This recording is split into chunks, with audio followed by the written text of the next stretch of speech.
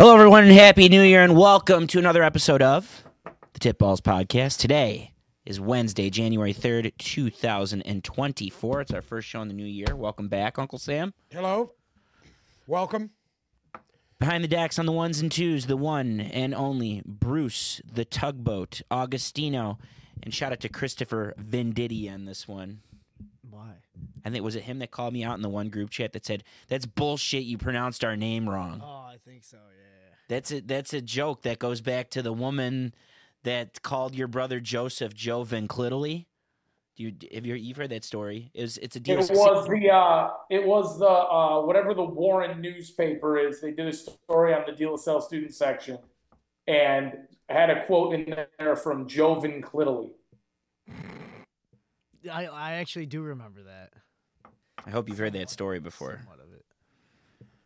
But Okay. Well, Joe Van Clittily. and then in Florida, chiming in the office in Chiming Florida. in from Florida. Chiming in from the beach. Live from Marco Island, Florida. Dirty Live hair. from Looks Doreen's like on he the just threw the hat water. on. We I have did Sam. go to Doreen's this morning. You went to first Doreen's? First time this week, or Second Doreen. Actually, the third Doreen's. that's a lot of Doreen's. Today was the third Doreen's trip. And have you run into anybody that you know at any of the Doreen visits? No. Shockingly enough, no. So the first two Doreen's visits, it was an hour wait and then a 45-minute wait. And today it went down to a 15-minute wait. So they're slowly weeding out, which People are is going good home. because it was like a zoo. People are they're going home at this point. That's why. Yes, it's a beautiful thing. I want all of them gone. But shockingly enough, I have not ran into anybody I knew at Doreen's because half of the state of Michigan is usually at Doreen. my buddy's down there. He's seen you 3 times now. Really? He's texted me 3 different times. Huh? What, driving? He saw you. He was leaving a restaurant. He saw you pulling in. Then his dad saw you. And then he saw you another time. Oh, God. The Paps just won't stay away. Paps just won't stay away. Leon's in the chat already talking about how Bruce choked on his daily dog. I choked on my daily dog. Well, I will say this. Leon chokes on at least one dog per day. Oh, Happy New Year, by the way, to all of you. I said that. I started with that. You did, but I wanted to wish you guys a Happy New Year. Oh, thank you. I appreciate that. What did you? Yeah. What have you been doing down there? Honest to God, a whole lot of fucking nothing. Rang in the new year after dinner in Naples, came back, played a little Monopoly, and then New Year's Day, spent some time out on the beach, collected some seashells, and here we are. That's pretty fucking rancid. How is that rancid? I don't know. Yeah, I mean, what is it? 20 degrees at home? Yeah, I love it. You know what I was doing? Outside Burning wood. Burning wood. Oh, Dan's in the chat. He just found out that there's a darker lumen now, so this will be good. Nobody gives a shit about darker lumen anymore. Nobody. You're over all the lumens now. Yeah, it's kind of over. So- If I won the league, I would have changed my name to Dark Lumen for the championship, Oh, which I think is a perfect yes, segue. We forgot to touch on that. That was a perfect segue. So I would like to congratulate myself on winning the Varsity Fantasy Football League. You got lucky. 2023. It was a hard fought year. I made the trades when I had to. I did what I had to do. Christian McCaffrey goes out hurt. I still managed to pull out the victory, and it was a beautiful thing. At least Bruce didn't finish in the top 3, which is nice. And Uncle Sam is down I there finished somewhere tied for living. last. Better about that? I finished tied for last. Listen, my skill players outperform yours. If it was a traditional fantasy league, I locked that down, but I overthought a lot of decisions on defense, and I got fucked for it. I left a lot of points on the bench. I was shitting in my pants because I had Justice Hill in the flex, And I was like, you know what? I've got to play the hot hand, and I got to stick with Jamal Agnew. Flipped him out, put Agnew back in, and then, of course, goes out hurt. But it was the defense that carried me. Defense wins championships, and I just the ring is on the way. Well, did anybody watch any football this weekend? Yep. I watched a ton of football this weekend. And which games did you watch? Any games in particular? All of them. Sunday, I laid in bed. I mean, I was like half Saturday, disconnected. I watched everything. Yeah. And Sunday. And even Monday, I watched a hell of a lot of college football. I stayed home, and I watched college football.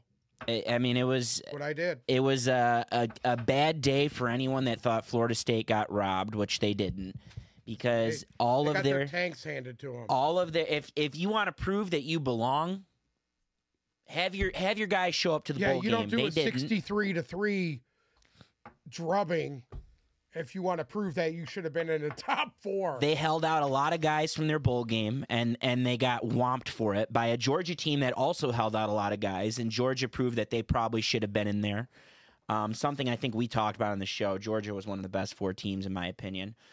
And then Ohio State took a massive shit, and it just keeps spiraling for that program. That was just an embarrassment. He drove out. Regardless that they didn't play a lot of their guys. Doesn't matter. It doesn't matter. It was Marvin Harrison. That's it. That's the only major guy was Marvin Harrison. Their big defensive guys were all there. Sawyer, Burke, Ward, and Tuimoloau. They got embarrassed. What happened there was dumb fuck Ryan Day was so fucking rattled after losing to Michigan again that he blamed Kyle McCord, who was a great quarterback, put Kyle McCord in the portal, and he doesn't have any fucking solid quarterbacks on his roster.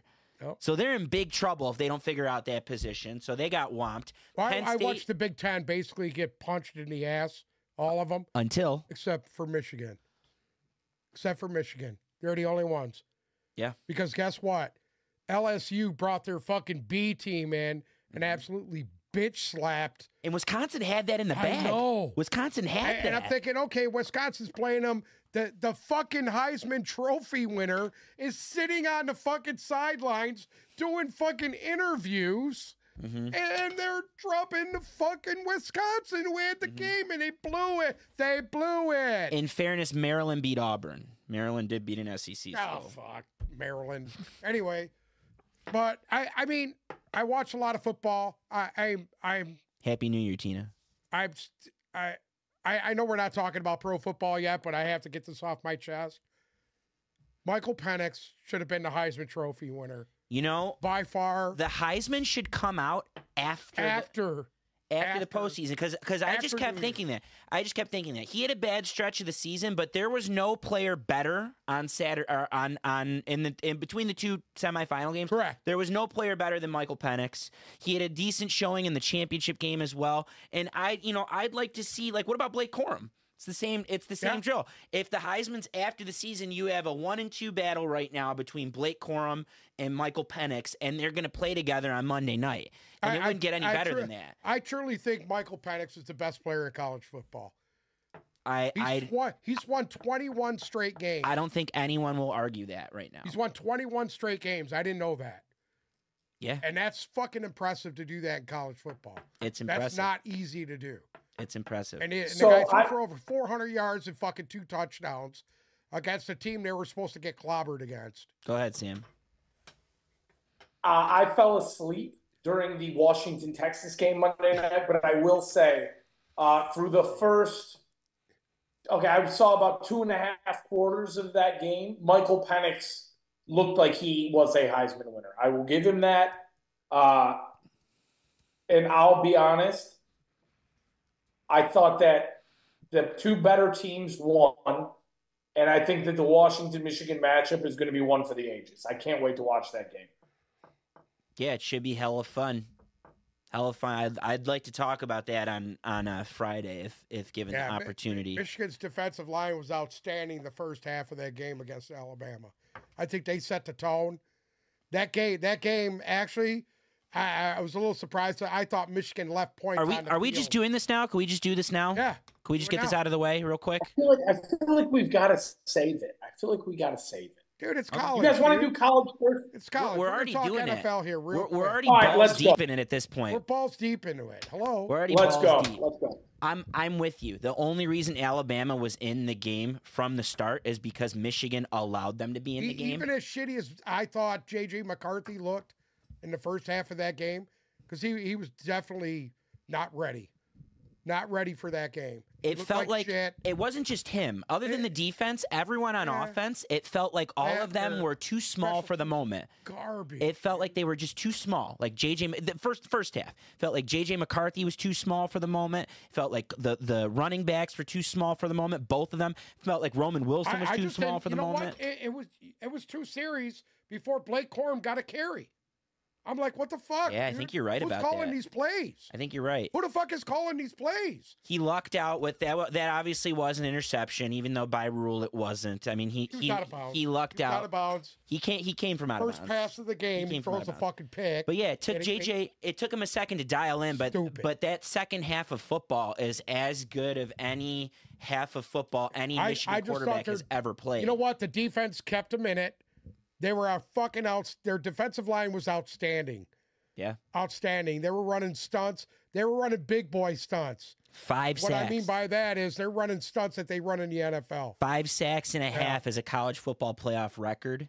And to do that against Alabama, those are 4 and 5 star offensive linemen. Well, you can see Alabama's got a lot of issues. The weak link of Alabama was their offensive line. Mm-hmm. Their offensive line is not as good as they didn't look like the same team that faced Georgia couple weeks before. I'll tell you that much. Statistically, that's Saban's worst offensive line that he's ever had. But from a talent perspective and a recruiting perspective, it's still all 4 and 5 star guys. Yeah. So they ain't gelling. That's and the snaps, we have to talk about the snaps because that was a major impact on the game. Yeah. Jalen Milroe isn't in the position where he has to throw the ball against Auburn on 4th and 39 if a snap wasn't airmailed the play before. So that had been a problem, wasn't solved. It was to Michigan's benefit and equaled out because Michigan's special teams, obviously. Yeah, they were horrible. The fix was in there. God awful. So it was just crazy. I thought Michigan, and I said it on the show on Friday, I said my heart says that Nick Saban's going to come in. It's Nick Saban. He's going to come in and he's going to outcoach Jim Harbaugh because I've watched this Michigan team closely my entire fucking life, and I haven't seen a Harbaugh team show up in the bowl game because he doesn't know what he's doing in the bowl prep. And my heart said that, but I told you guys on the show, statistically, analytically, if we're going by talent and everything, Michigan should crush them. They didn't crush them. Obviously, it was an extremely close game, but Michigan was the reason it was close. The only reason Alabama was in the game is because they had some monster fucking punts in the third quarter. They left a lot of points on the field. And I'll tell you what. You talk about Michigan? Michigan left a lot of points on the field? I did not like their play calling. I didn't like a lot of what they were doing. The third quarter play calling, I agree in some parts the first quarter. You've got 2 of the best running backs in the country and you're not fucking using them. I know. That's a fucking problem. You all need to wake up. Jim Harbaugh, Dan Campbell, wake the fuck up. You guys are better than this. You're stupid. So you go into that game against Washington with that fucking game plan. They win against Alabama. They're going to get smoked. Hold on. I don't think I'm not as low on the play calling as you were. I thought it was a lack of execution. I thought there were a lot of drop balls because JJ wasn't sharp in the first quarter and a half. From the middle of the second quarter on, he was fucking money, and he was putting the balls in perfect places. He had 3 touchdowns and 250 yards, and he missed 4 passes in the Rose Bowl. He was pretty fucking good. I'll tell you what, that Milroe kid's better than he is. Oh, I disagree 1,000%. Milroe's better than him. Oh. Fuck that. No, Milroe's a running back. arm on him, dude. Milroe's a running back. Guess he throws what? the ball away. He needs more time to learn how to play quarterback. It's obvious. He's in his first fucking year with Nick. He needs another fucking year under his belt. Sam, go ahead. Milroe right now is not better than J.J. McCarthy. He's not. Not at all. He is. Not at all. Yes, he is. Offensive line. J.J. McCarthy's overrated. Then why didn't his coaches let him He's throw? over fucking rated. Why didn't his coaches let him throw the ball in the middle of the field? Listen, I'm not the one calling the fucking overrated J.J. McCarthy. I would have had him throwing the ball downfield. He made at least 3 very nice throws that I had seen that the defensive back made great plays on. Overrated J.J. The McCarthy. secondary for Michigan played outstanding in that game. Overrated for J.J. McCarthy went 82 yards in 3 minutes on SEC champion Alabama to win the fucking Rose Bowl. Please spare me the overrated stuff. He's overrated. Please. Okay. He's overrated. Okay. Go ahead, Sam. 2 glaring issues to me here. One, Michigan's defense was good enough to beat an Alabama team after the offense played a sloppy half of football. That, to me, says everything I need to know right there, right? Because Michigan was sloppy. It was not a perfect game. And usually a Nick Saban Alabama team, if you do not play a perfect game, you're going to lose. But Jalen Milroe is very green. McCarthy was the better quarterback in this game. Michigan was the better offensive line, and Michigan was the better defense. Milroe, a year down the road, when he develops, we might be having a different conversation here, but in this game right now, McCarthy was better. And 2, Michigan has to come in better prepared. The special teams and the little bit of slop that they had in the first half almost cost them this game. I think this team is very capable of beating Washington. I think the defense is so advanced and so good that they'll have the formula to stifle Penix a little bit, and they can win that game, but they cannot play sloppy against them because Penix is experienced and Milroe isn't, and that showed. And ultimately, between the defensive line giving the offensive line fits all day long and Milroe's inexperience, Michigan was able to win that game, even playing a little. What about the second game, Uncle Sam? Michael Penix is your boy. Go to bat for him. I think he proved he's the best player in the country. That's it. So how do you want me to say? He was outstanding. Like I said, I think he was the best player between all 4 teams. I don't think there's any quarterback that is prepared as he is. He's definitely been around a while. I mean, I think that's 5 years for him through the Big Ten and the Pac-12. My only knock on him is this is the second straight game where he gets figured out in the third quarter, in the middle of the second half, let's say, and it causes them, if they can't run the ball effectively and they put it on him, he gets solved, and that's how Texas got back in the game. Too, so.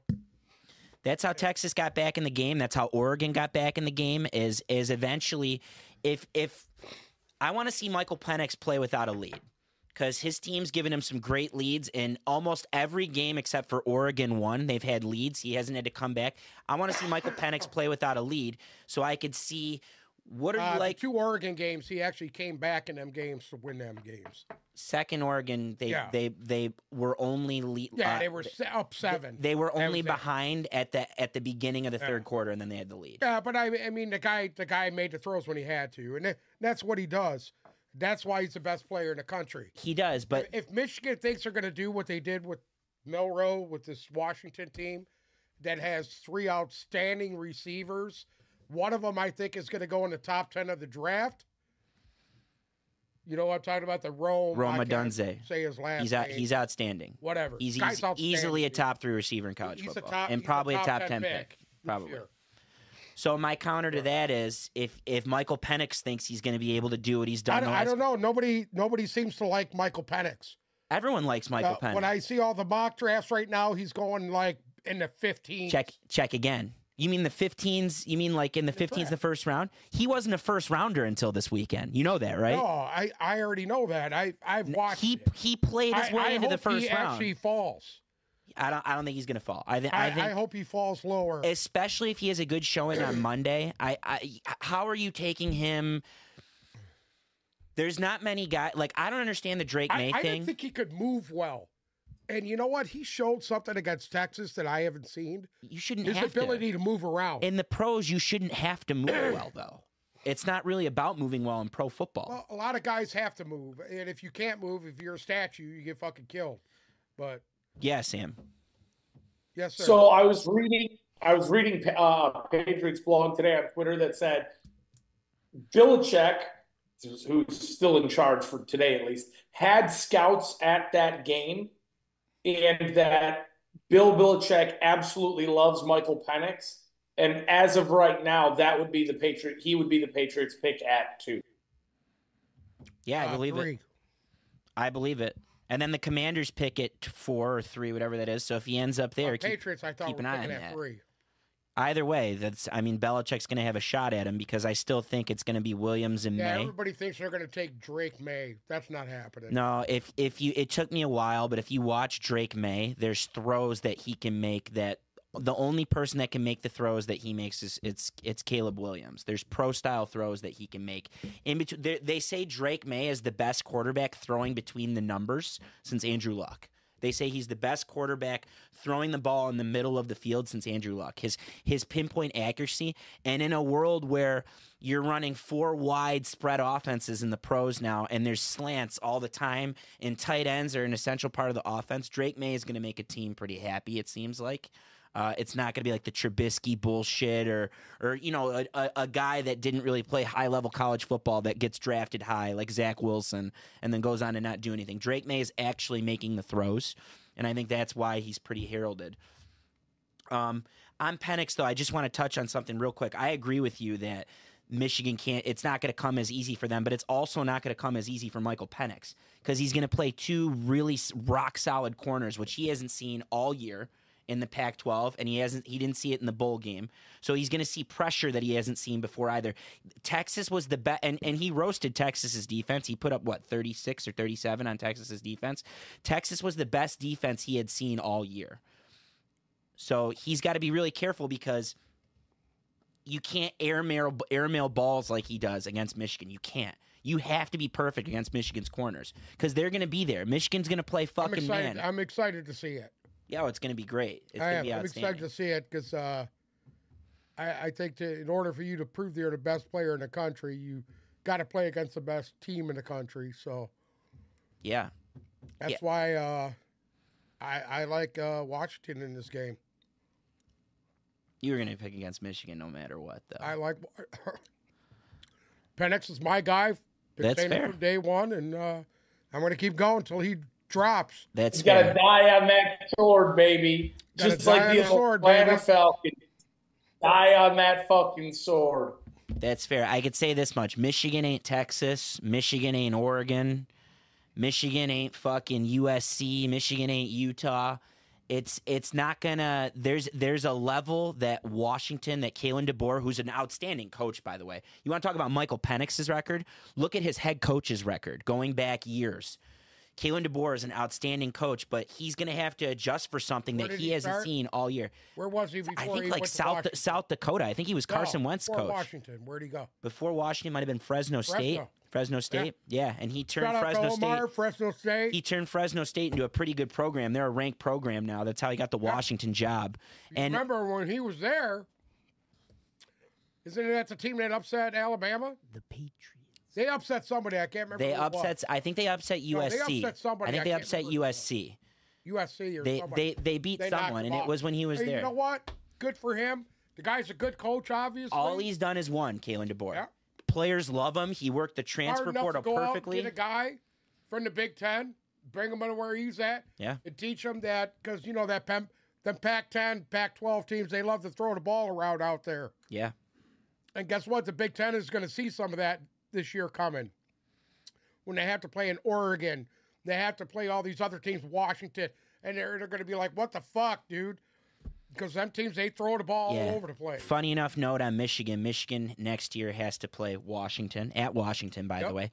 They have to play Texas. So Michigan already has to play 2 of those teams. Yes, they're finally playing a good out-of-conference schedule. Fresno. Hold on. They've played good out-of-conference schedules all the time. Just because they didn't. You're not baiting me into this. There's no baiting. I'll go through it. I'll go through and show where they play non-conference teams. They play dog shit non-conference schedule. This year they had a dog shit non-conference schedule. And guess what? Always do. And guess what? It didn't fucking matter.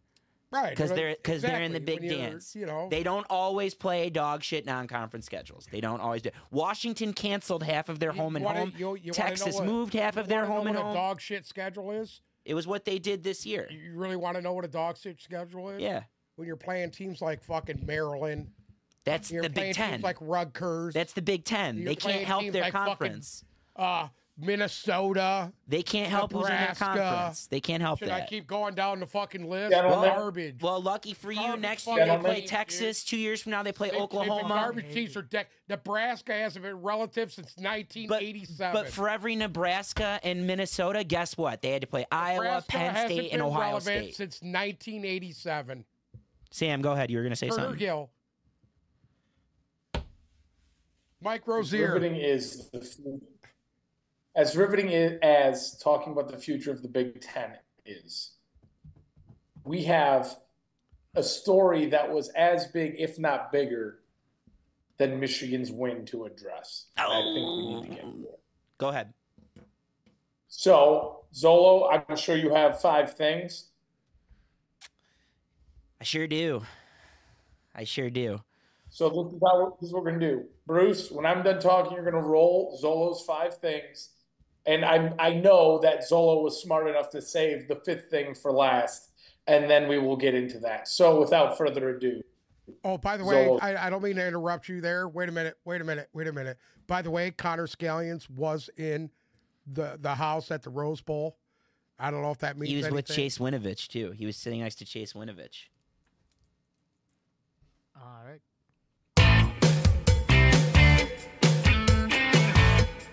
He's not a nerd. He's not a nerd. You don't sell him at Randazzo. Thing number 1. My main takeaway from Saturday, and you two, I think everyone picked the Lions except me. I thought it'd be closer, and I thought it would show out well. I thought exactly what was going to happen, except for the get fucked part, was going to happen. I think the Lions can go toe-to-toe with any team not named Baltimore Ravens. I will take them anytime, anywhere, any place.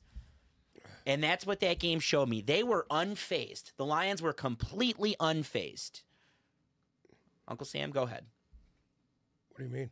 Do you have anything to add to that? I thought finally the guy that we took 2nd overall finally came and was ready to play in a There's big no game. finally. He's been good all year. Finally came and Good all year. played like he should play. Good all year. Second in the league in pressures. I don't know. Go ahead. Second in the league in pressures. Anyway, nobody gives a fuck about that. You got to get home. Yeah. And No. he got home. He was finally getting home. This is why you picked this guy. Had a good motor. The defense looked good. Kept him in this game many times. Ben Johnson's offense, to me, is stagnant. I don't like his play calling. I don't like what he does. You have 2 of the best running backs in the league, and you don't use one of them. The guy who runs in between the tackles that could run that clock down and keep your opposing quarterback on the fucking bench like he should be, and you're throwing stupid fucking passes to 3rd-string tight ends. It's a fucking joke, dude. And then you're going to sit there. You're going to come down there. You're going to score a touchdown. You go for 2. You get the fucking 2. And the referee's confused or whatever, dude. Everybody's confused. And your coach is so fucking just out of his mind that he decides to go for a fucking extra point from the 8-yard line instead of just kicking the field goal and tying the fucking game up. Kick the extra point, send it into overtime, and go on. Why are we fucking playing games, dude? Don't have a problem with them going for the win. They wouldn't have won that game in overtime. What? They wouldn't have. Because they would not have won that game in overtime. That's why. You know what? But guess what? Your odds of going to overtime and winning that game is better than what he did.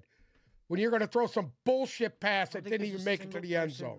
Give me a fucking break. Except for him. No, there are people. I'll get to it. Let's stay on 5 things real quick. I'll be quick so we can get to it. Thing number 2, I'm happy you brought it up. That was the best defensive performance all year. No C.J. Gardner-Johnson, no Aleem, and I think the defense is gelling at a perfect time right now. You held Dak Prescott and the Cowboys to 20 points at that stadium where they're juggernauts. Something that not a lot of teams has done. Fucking the guy fell down. Give me a break. Exactly. 95-yard play. Not only that, fell down. Not only did a guy fall down, but Derek Barnes missed a safety in the end zone. So there were two flukes that happened on that play. And they weren't flawless defensively. They were really good, though. And if I told you you're going to take CeeDee Lamb going off for 200 yards but you're gonna yield only 20 points. You're gonna take that going into 95 of it. that was on one play. 95 of it was on one play or whatever. 98 was on one play. I thought that was the best defensive performance all year. The defense is getting pieces. They're getting guys. Even though we lost, they waived Isaiah Buggs. They waived Bruce Irvin. Those guys are gone. I think that's just a good sign for things to come. Sounds like Aleem's going to play this week. Sounds like Carter Johnson's going to. The fact that they got rid of Buggs, I don't like that. I don't know what's going on with that. I don't agree with it. You brought this guy in, you re-signed him, and then all of a sudden he's a fucking problem.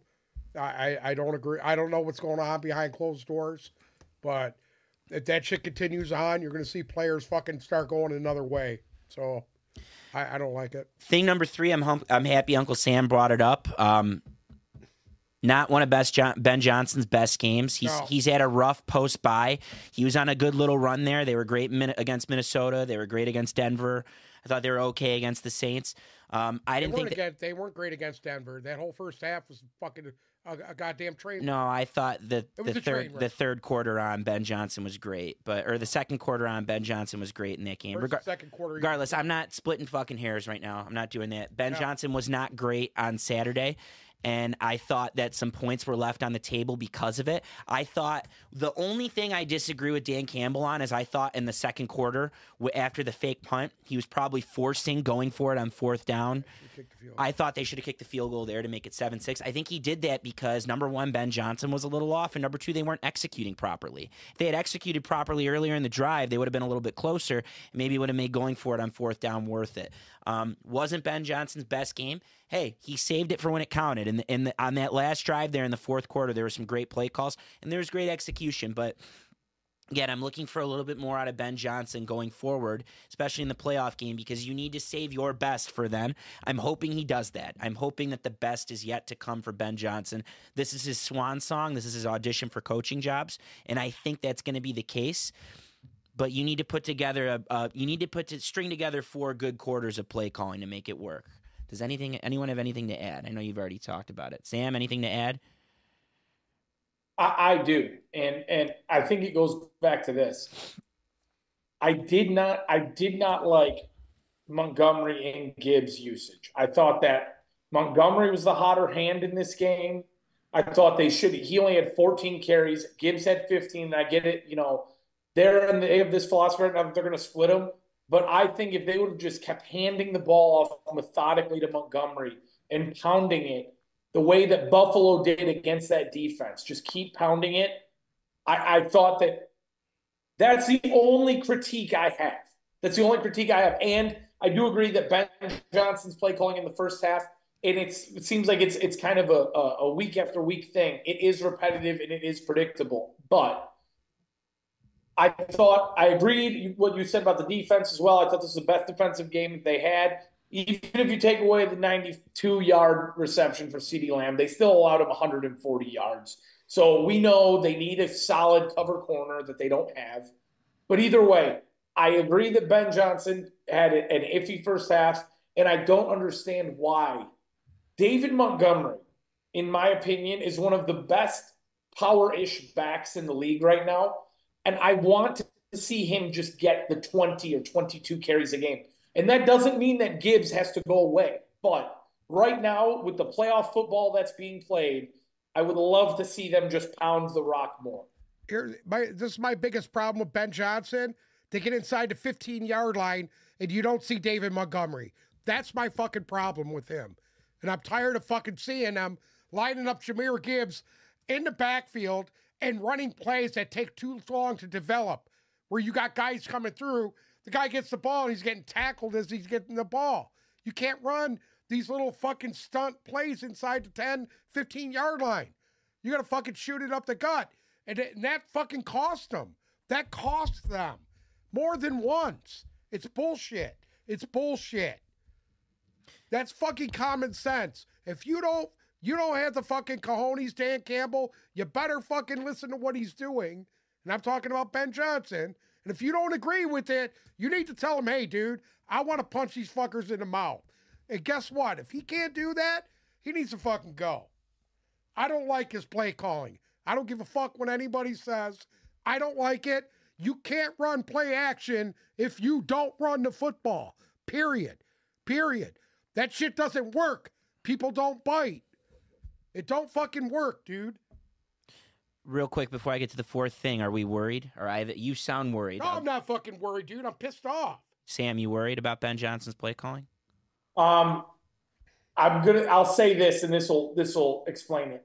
Right now, today, there are only two teams as a Detroit Lions fan in the league that I would be worried about playing, and that's San Francisco and Baltimore. Because now you have a team that San Francisco showed that they could beat Dallas, because realistically they did beat Dallas, and now they're fucking pissed. So the only two teams right now that I'm worried about are Baltimore and San Francisco. Outside of that, I am not worried. I am cool as a cucumber. I am the furthest thing from panic, because you took a team that already had a chip on its shoulder and was playing great football, and you fucking pissed them off. If anything, the silver lining from this game is this team is going to come out through this entire playoff run and play fucking pissed off football. And that's what I'm most excited about. Huge. I agree with you. They're going to be fucking livid. Hopefully our head coach don't coach his way out of it. Thing number 4, I thought this was the best third quarter this year. And what's crazy is it really wasn't that great. But defensively and offensively, I thought they strung together a great third quarter. I think it finished 3-3 maybe, or something like that. You have 7-3. Lions scored a touchdown. 7-3. Finished 7-3. They got to stop when they needed to. They turned the ball over when they needed to. It was just timely. It just felt like they came out of the locker room a little bit sharper. And maybe it's because they were fucking forced to watch the Jimmy Johnson suck fest like everyone else was, and it lasted a little bit longer than it should have. But that's a good sign of things to come. There were a lot of things that I think are getting corrected at the right time, and that was one of them. Thing number 5, and it already seems like Uncle Sam's going to disagree. I'm going for 2 every fucking time. I'm going for 2 all 3 of those times. The analytics favored them in the first one. It did not favor them for the second 2 attempts. I just thought Goff wasn't sharp on the third one. Otherwise, you get it. But I'm going for 2 because 3 months ago, they lost to Seattle because they took their foot off the gas and kicked a field goal to tie the game. And I was thinking to myself, damn, it would have been nice I didn't have a problem with them going for the 2. I didn't have a problem with it. But when they threw the fucking flag on it with some fucking imaginary call, okay, they throw the flag on there talking about that guy didn't report, this guy did, whatever. It's all bullshit. We all seen what it was. The film is out there. I would like to hear the mic call on it, but can't hear from that far. But it is what it is, dude. After you miss the fucker, here you go. You got it at the 7-yard line. Your chances of getting that are fucking pretty goddamn slim. You're not wrong. Right. But I'm still doing that in a game. With that doesn't mean 24 seconds left. I was trying to make it fucking. Yeah, I don't want to rely on a coin toss. I don't even care. And the counter argument is, well, your defense was playing well and your offense was moving well. Nope.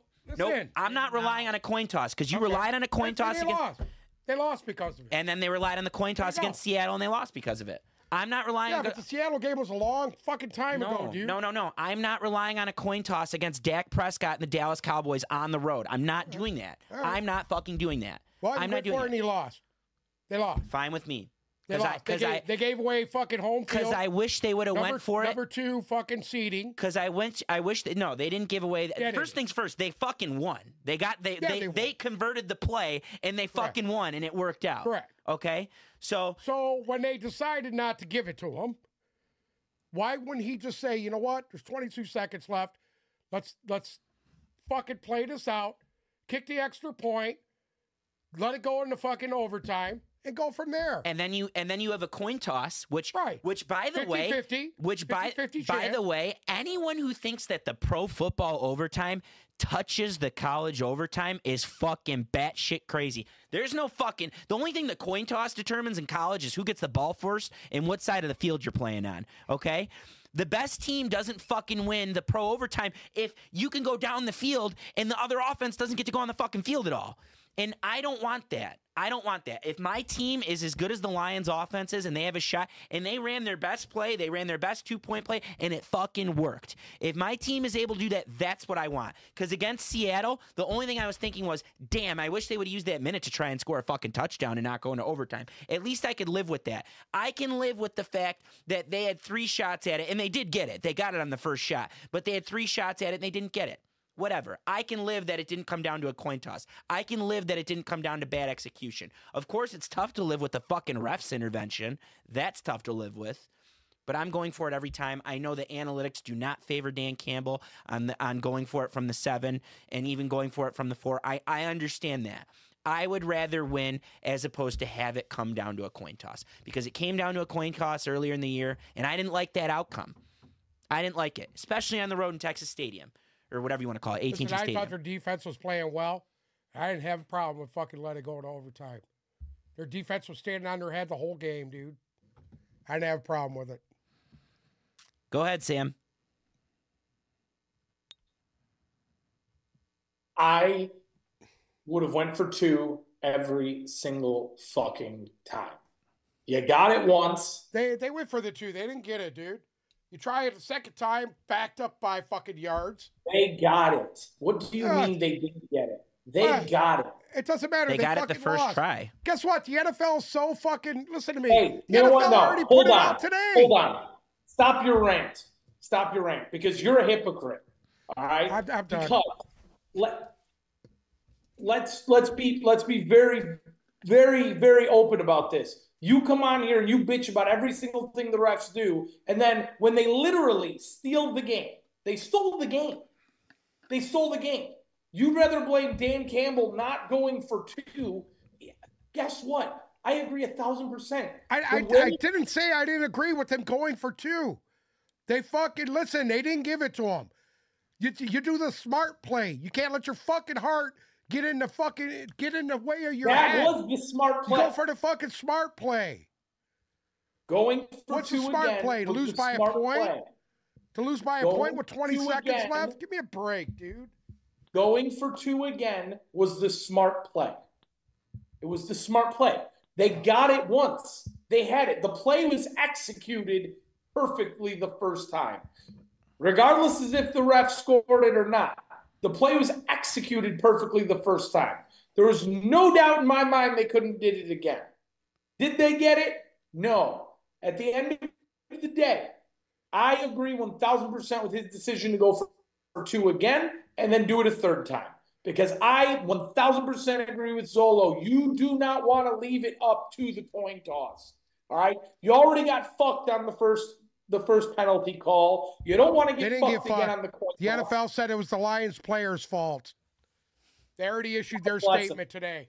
Do you believe the NFL now? No, I don't believe the NFL. I don't believe anything they fucking say. Okay, can we do this? They're blaming the Lions player. Could we do this now? They're blaming the Lions player. I'll be quick. Have at it. I'm not mad that it happened again. I'm not mad that a game that they won was stolen from them. I'm not mad that nothing's going to be done about it. And I'm not mad that there's no way that they could just reverse the ending of that game just like last time. I'm not mad about that. What I'm fucking mad about is that Brad Allen, is that his fucking name? Is that fucking cunt's name? I think so. Does anyone know his name? Brad Allen. Indeed. In the pool report, he doubled down. Okay? Maybe he hadn't seen the film yet or whatever, but he doubled down. And he knew he wasn't making sense. He knew the scenario wasn't making sense. He knew that Dan Skipper lined up at guard, so he couldn't have been eligible to begin with, and that didn't make sense. I knew 70 didn't line up. He knew that throwing the flag 30 fucking seconds later after they were already celebrating didn't make sense. He knew all of this. You made a mistake. When Jim Joyce made a fucking mistake on the Armando Galarraga no-hitter, perfect game, excuse me, Jim Joyce came out the next day and said, I made the biggest mistake and the biggest call of my life, and I blew it. I made a mistake. All the NFL has to do, and this is continuous, all they have to do is come out and say, our referee made a mistake. Instead, they undermine our intelligence at every turn. They undermine Dan Campbell's intelligence, who walked them through the play before the game. on a sheet of paper, which coaches do for those that don't know that, and told them before the play, we're running that play. You undermine Jared Goff, who told Taylor Decker, go report. It's clear. Go report. Go report. You could see him say it in the huddle. Go report. You undermine Taylor Decker, who reported, who the ref, Brad Allen, is looking right at him. He's looking at him, okay, and saying, I understand, and nodding his head. You could see him. You're eligible. You could see him word that up close. And you're undermining Dan Skipper, who said, I didn't say anything. After the game, Dan Skipper didn't say I said anything. Taylor Decker said I reported, and it's 5 against 1, including the tape, all of the fucking tape that we're looking at. It's 5 against 1, and the guy doubled down. No, 70 reported. No, he didn't. He did not report. He did not do that, okay? And the intent to deceive and the Lions were fucking around. That's how you do it. That's how you run that trick play. Every team in history that has done a fucking eligible lineman downfield, that's what you do to try and confuse the defense. And then you need to hope that the defense doesn't hear 68 is ineligible. Well, the defense heard 70 was ineligible, and Cowboys fans that are making the argument, well, if they had heard 70 was 68 was eligible, they would have covered him. Fuck no, because the Lions have run that play multiple times before. They've thrown it to offensive linemen multiple times before. They're almost never covered. He wasn't going to be covered. You know how I know? The DB's body language afterwards. If you look at the 2 corners that let Taylor Decker slip by them, they shrugged their heads and they put their heads down. They were pissed. They weren't up in arms like this saying, no, he shouldn't be eligible. And that flag came 30 seconds later. They didn't say anything because it didn't fucking matter. They weren't going to cover him. So it's bullshit. That's an insult to our intelligence. And the only thing I want is an acknowledgement. I want an acknowledgement from that fucking ref that he made a fucking mistake. They already gave you one. No, they made a bullshit excuse. They used a play from Dan Skipper earlier in the game showing how you're supposed to report, and it showed him putting his arm up saying that we're going to jumbo package. They used a horrible example. That wasn't acknowledgement. That was them doubling down because they protect these officials to no end because they know that they have a fucking crisis on their hands with the officials. The only fucking major sport in the world where the officials are not full-time, and it's the only sport where this shit keeps happening. Do I think there is a fix-in on the Lions? No. Do I think they were rigging it for Jimmy Johnson Day? No. Do I think they were rigging it to get the Cowboys a home game? No. I just think their officials fucking suck and they're inconsistent. And that's all he had to do. Whatever. It happened. It's in the past. Blame who you want. Dan Campbell, Dan Skipper, Taylor Decker. Blame whoever you want. It's in the past. I just want acknowledgement from that fucking ref that you made a fucking mistake. That's it. Come out and apologize and say, I made a mistake. Don't lie and say that the players didn't report properly. You weren't even fucking looking at 70 when you made that call. You had a fucking Freudian slip. The Lions played it perfectly. And by the way, one more bit of acknowledgement from the NFL, Uncle Sam, that they acknowledged that they fucked up on the play, is immediately in the middle of the next morning, they let it leak to Adam Schefter that Brad Allen's crew, which has had issues all year. It had issues in an Atlanta game. They were the crew at the end of the fucking Chiefs-Packers game. They've had 4 different issues this year. They let it slip that Brad Allen's crew will not be working the playoffs. That's an admission that you fucking know that this official fucking sucks. I just want an apology instead of protecting them. Because this could lead to so many different things. You suspended Jameson Williams and all these players for fucking gambling on games earlier this year. Well, what has a bigger impact on it? A player that gambles on a game? Did you notice something? You remember that, right? When he got suspended. Mm-hmm. Remember when the suspension first came out and all of a sudden they sent out the list of rules that you're supposed to do and not supposed to do, which you would think that would have been told to these players prior, and it wasn't. Here you go again. Now you got something going on here. Oh, we're gonna back our ref. He fucked up. He made the mistake. And nobody's going to buy into it. You're leaving the door open. You're leaving the door open for that. We bet on these games.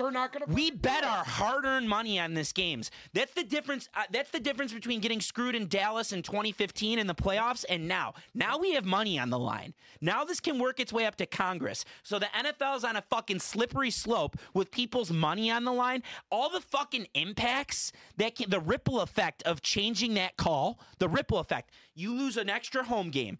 The Vikings are out of the playoffs potentially. Dallas gets an extra home game. That's just 3 things right there. All of the variables that change, things that we bet on, things that our money is reliant on because of a really bad air. Again, I'm not asking for it to be corrected. I'm not asking for anything like that. I'm asking for fucking acknowledgement, and they spit in our face, and they fucking doubled down. They doubled down. They said, no, it was your fault. No, it wasn't. It wasn't. It was crystal clear. Rex Ryan had come out and said he's tired of hearing these motherfuckers.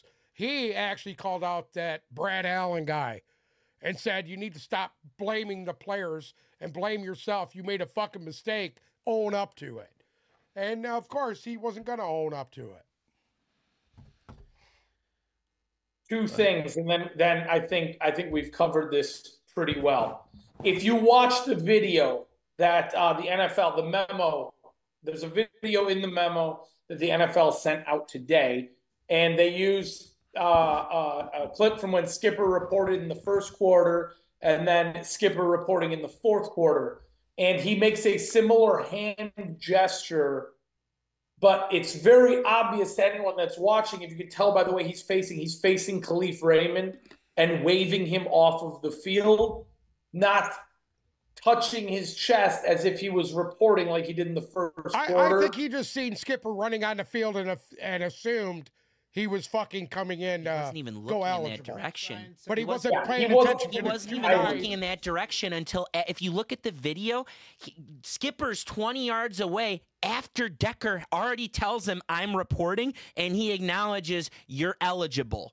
That's afterwards that Skipper's running towards him, and he's looking at Skipper. But that's the whole point. He looked back and seen Skipper running onto the field, and he was already beelining before Skipper even got there. Yeah. He was gone. Yeah. So guess what? Maybe he's seen Skipper and said, this guy's coming ineligible, and just ignored what the 2 guys said in front of him. There's no deception. That's the whole point of running the play. You report the one guy eligible all fucking game. That's what you do. It's like running play action. You run the ball all game, and then one time you're going to run play action, and something's going to be open downfield. So what you're doing is reporting Skipper all game.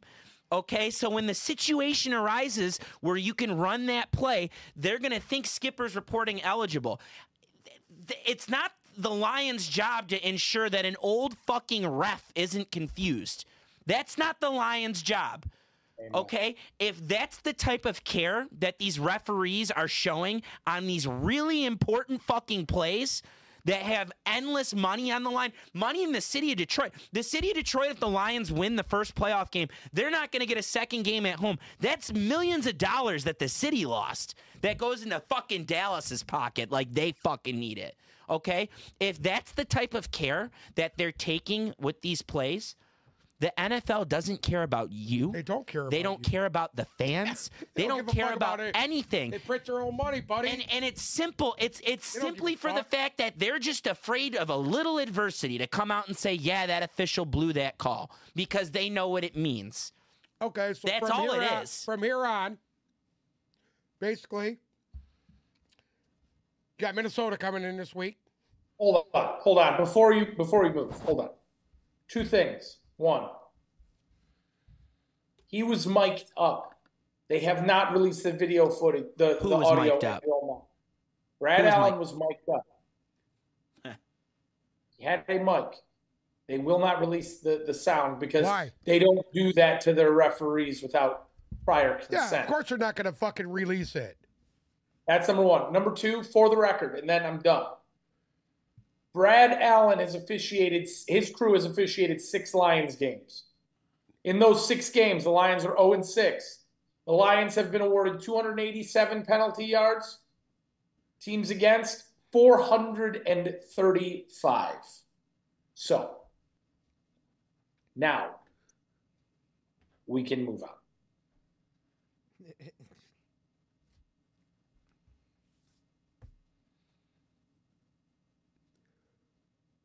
Can't hear you, bud. You have anything else? You have anything else to say on that? Anybody want to clear anything up? Lions, Dallas. No, we're done with that. Okay. Moving on then. We had a divisional game. Between the New England Patriots and the Buffalo Bills up in Buffalo. Hold on. This upcoming week, week 18, you know what we have, right?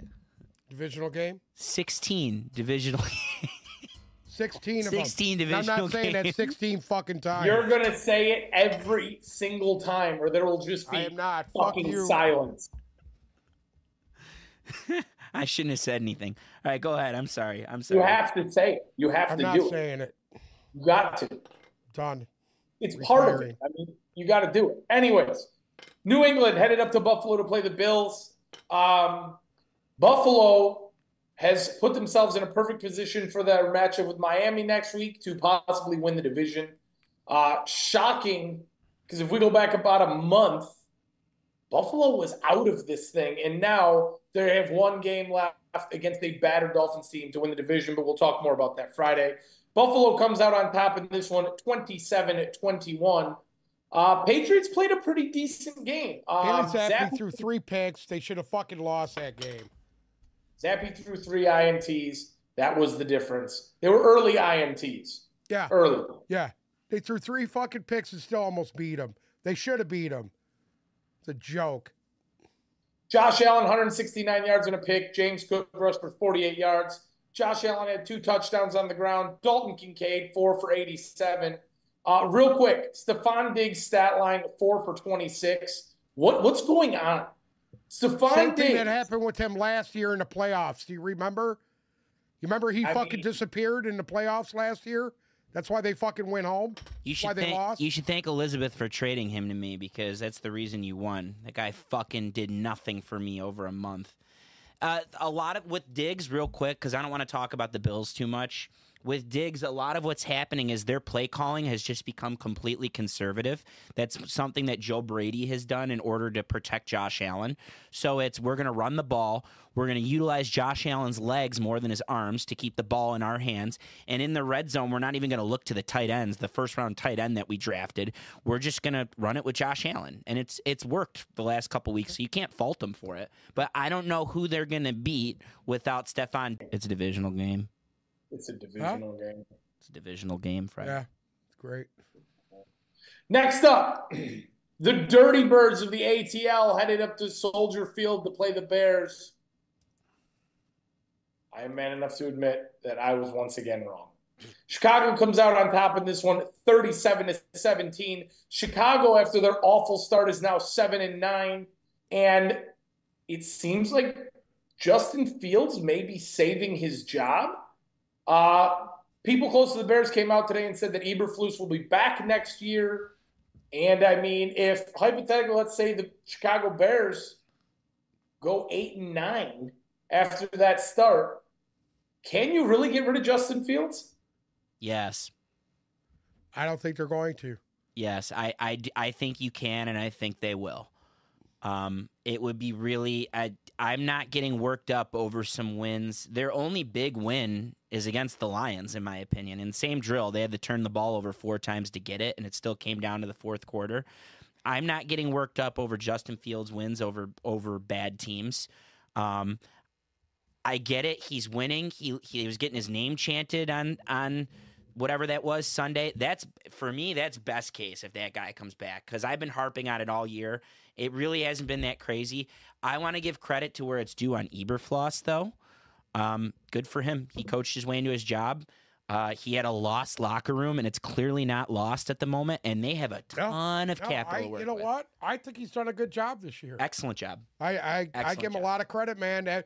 That was not an easy situation to go into. It was. Remember in October, there was a day where Justin Fields came out and said the coaches don't put me in good position, and the D coordinator stepped down, and they hadn't won a game at that point in time. And you remember that? Yeah. Good for him. We thought he was going to get fired. We thought Eberflus was going to be the first guy to get fired. The Commanders game. If they didn't win the Commanders game, I thought he would have gotten fired, and he didn't. Yep. And credit to him. Credit to the Bears. They're in good position. I don't think Fields is the guy. Listen, I don't think anybody has the draft collateral that these guys have got this year. They're coming into the last 2 years. Yeah. They got the fucking first overall pick. Again. And And they could trade it again and get more capital. Trade that again and double down. Yeah, and then personally, I think they should trade Fields, and there's even more draft capital. Someone's going to take a flyer on him. Well, I think it's either that or going to trade that pick. Somebody going to jump up to number one. They could trade. They could trade both. They could trade both. You could still get. We just had a Michael Penix conversation. Imagine finding a way to land Marvin Harrison and Michael Penix in Chicago. Sounds pretty fucking good, eh? There's a way they could do it. Or even take Harrison and take another lineman and keep Fields. They have tons of options. Sam, I would trade down, but Sam, you're at the edge of your seat. Go ahead. Khalil Herbert, massive game, 18 for 124 and a touchdown. Justin Fields, 20 for 32, 268 yards and a touchdown. He also had 45 yards rushing and a touchdown. Roschon Johnson found the end zone, as did DJ Moore for the Bears. Taylor Heineke threw 3 interceptions, and then Desmond Ridder stepped in and threw an interception of his own. Bijan did have 75 yards on the ground. Heineke threw one in and ran one in. And Algier had a 75 touchdown reception on his lone target. The Falcons still aren't eliminated, are they? No. I don't think they are. This week. They're not. They need to beat the Saints and have the Buccaneers lose to Carolina this week. And the Dirty Birds win the division. What do you think, Sam? Is it happening?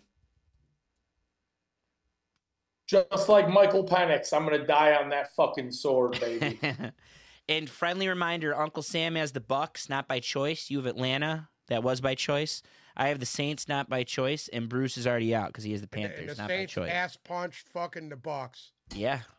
Saints are still in it somehow, which I am shocked. I still think it ultimately. Who has Carolina this weekend? Tampa Bay. Ultimately, it should be Tampa, but I mean, we'll see. They look pretty fucking bad. They lost. They look pretty bad. Handed to them this week. Yeah, and the Panthers get better every week. So in a divisional game. Divisional game. Next up, the Las Vegas Raiders headed to Lucas Oil Stadium in Why Indianapolis to to play. play. The game we were just talking about. We're going to talk about the New Orleans game.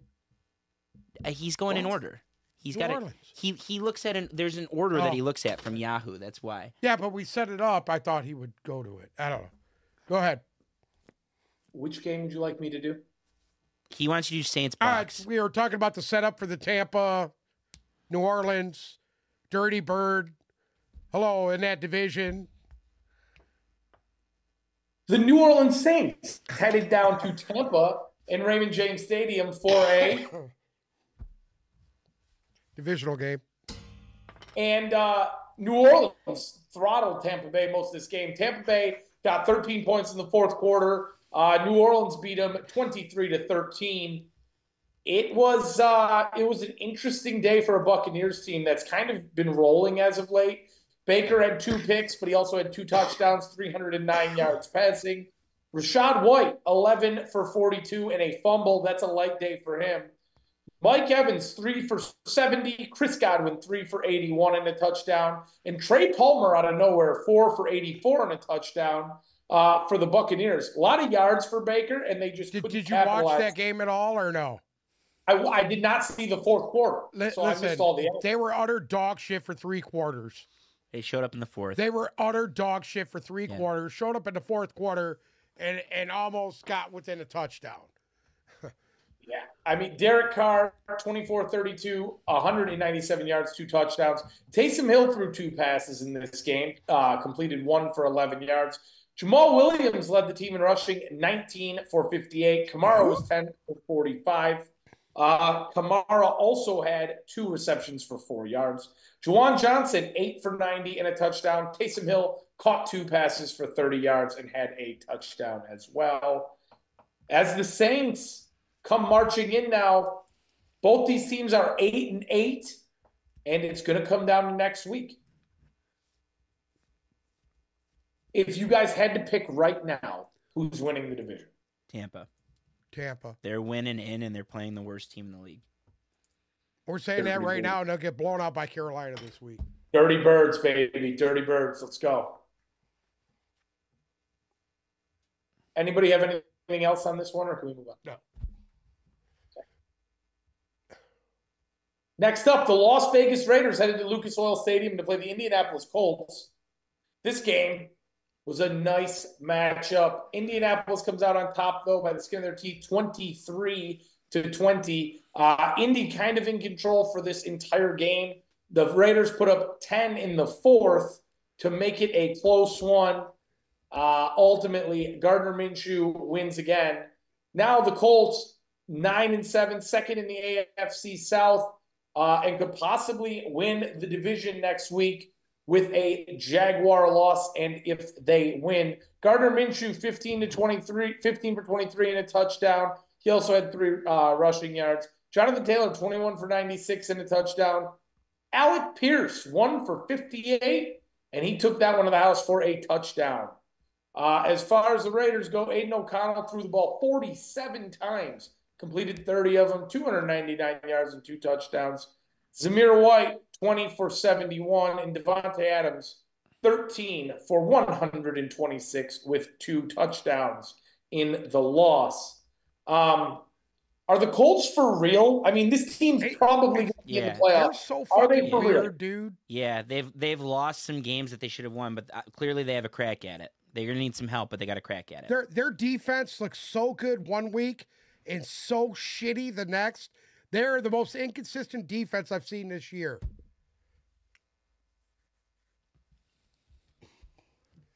One week they look good, the next week they look like they forgot how to play football. They're very inconsistent. I don't know how far they're going to go. Wouldn't it be something they draft Anthony Richardson in the first round? He gets hurt. Gardner Minshew comes in, and that team is within one game of winning. They could win the division this week. They play Houston. Steichen's coach of the year if they win the division. Agree 1,000%. Agree. Next up, the Los Angeles Rams headed to MetLife Stadium to play the New York Giants.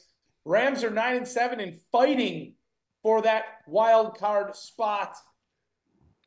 They win this one 26-25 as Tyrod Taylor keeps it going for the Giants, giving this team a little bit of a spark. 27 for 41, 319 yards, a touchdown and a pick. He also had 40 yards rushing. Wendell Robinson had a 24-yard rush that he took to the house. Saquon Barkley, a non-entity in this game, 12 for 39. Darius Slayton, big day for him catching the ball, 4 for 106 and a touchdown. Did you notice Matt something? Stafford, Did you notice the last 2 weeks this guy's had fucking almost 100 yards in every game and a touchdown? This guy comes out of fucking nowhere every year. Man. Yep. Out of nowhere. Tyrod's looking his way right now. Last 2 or 3 games of the fucking year, 4 games of the year, this guy's averaging 100 yards and a touchdown every fucking time. And it's been like that for the last, 10 years. Matt Stafford, 24 for 34, 317 yards, a touchdown, 2 picks. Kieran Williams, 20 for 87, and balls. That kid's money. He is. He's been unstoppable. When he's on the field, he's a top 5 fucking draft choice next year in fantasy. Agreed. 100%. Agreed. Yeah. As is RB3. Puka Nacua, 5 for 118. Cooper Kupp was 4 for 27 and had the touchdown. Demarcus Robinson, one that came out of nowhere, 6 for 92. After Tutu Atwell went down, he's really stepped up.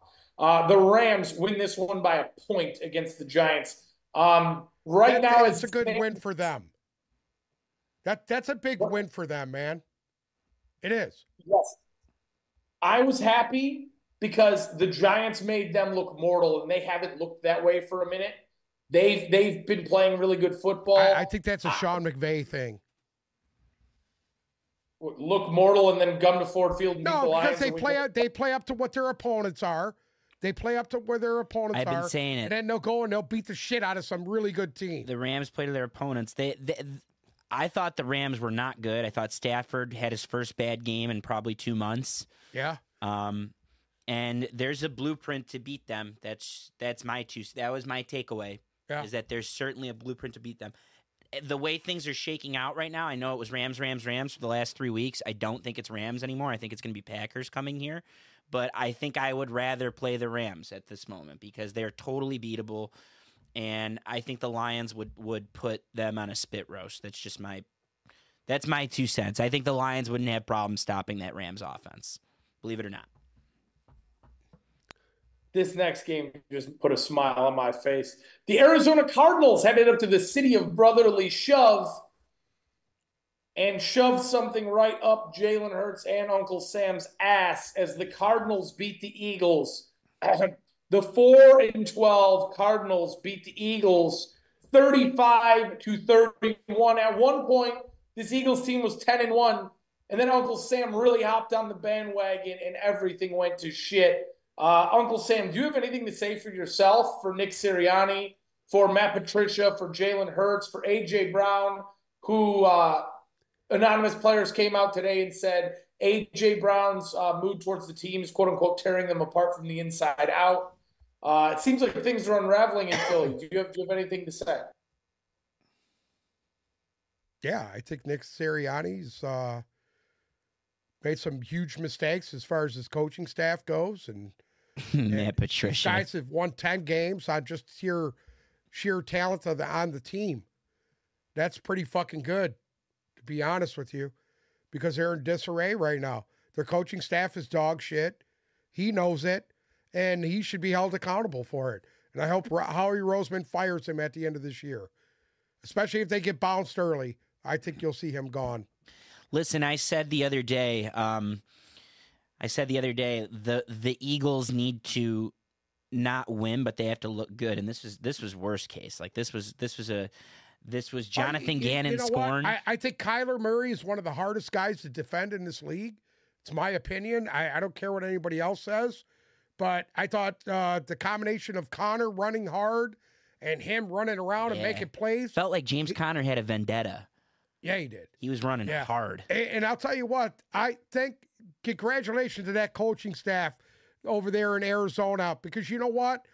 That guy I thought truly was the glue that was holding the Eagles together last year. Did you guys and it was obvious that he was. Did you see their GM, the bald guy, Monty Ossenfort? Did you happen to see him at the end of the game? First things first, he's bald, but he looked like a literal cokehead, because he was so worried that they were going to win, and they did end up winning because it would have hurt their draft position. But they're in really good shape. Give them Marvin Harrison, please. I want to see Marvin Harrison end up there. They're the furthest team from the cap floor next year. They have a lot of money to work with. They have draft capital. Watch the fuck out for the Cardinals. They're calling it right now. They're going to be a wild card team next year. Putting it out there. I don't do that very often, but that's my prediction on the Cardinals. And then on the Eagles, there's still some crazy scenario where the Lions get the 2. It would involve the Eagles losing this weekend to the Giants, which could totally happen, and the Cowboys somehow losing the Commanders, which I don't see happening. If that happens, the Lions get the 2, and the Eagles would actually, I think, be the 3 based on they would win the division based on the common opponent. And give me a scenario. Even if the Lions go to Philly, I would love to watch them feast on that fucking corpse. I would enjoy that because they are toast. I don't know if they're even winning the wild card game. There, I said it. I don't know if they could beat whoever it is they play.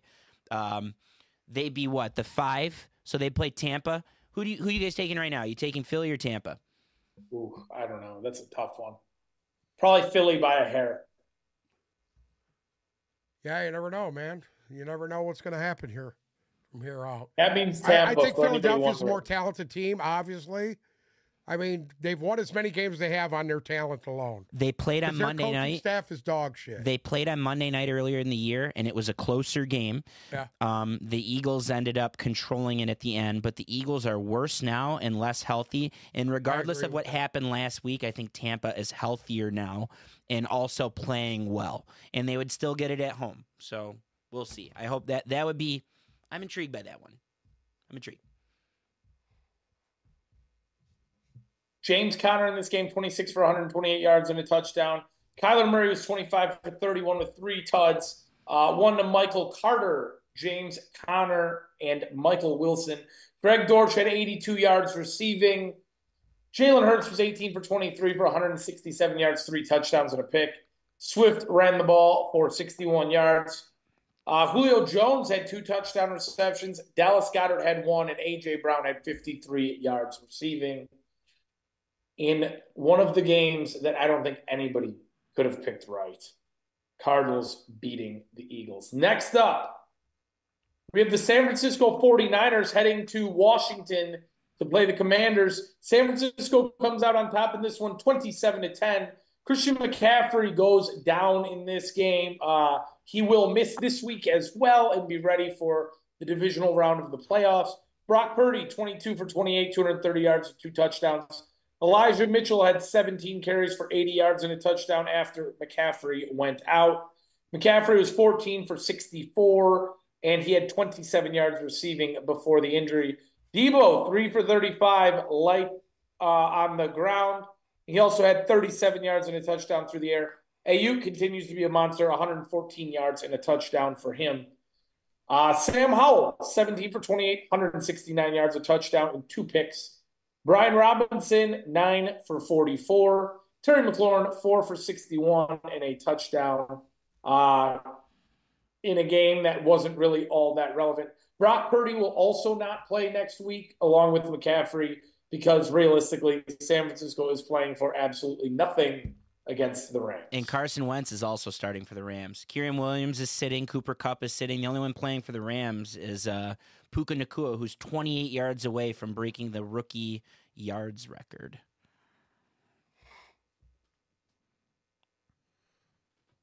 Next up, the Jacksonville Jaguars got a much-needed gimme win against the Carolina Panthers as Jacksonville shuts them out 26-0 in Duval County.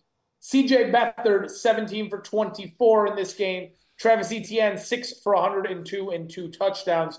Evan Ingram had 60 yards receiving. Jamal Agnew had 48. Calvin Ridley, quiet day, 4 for 39. Bryce Young, 19 for 32 for 112 yards and a pick in this game. Chuba was 11 for 45 on the ground.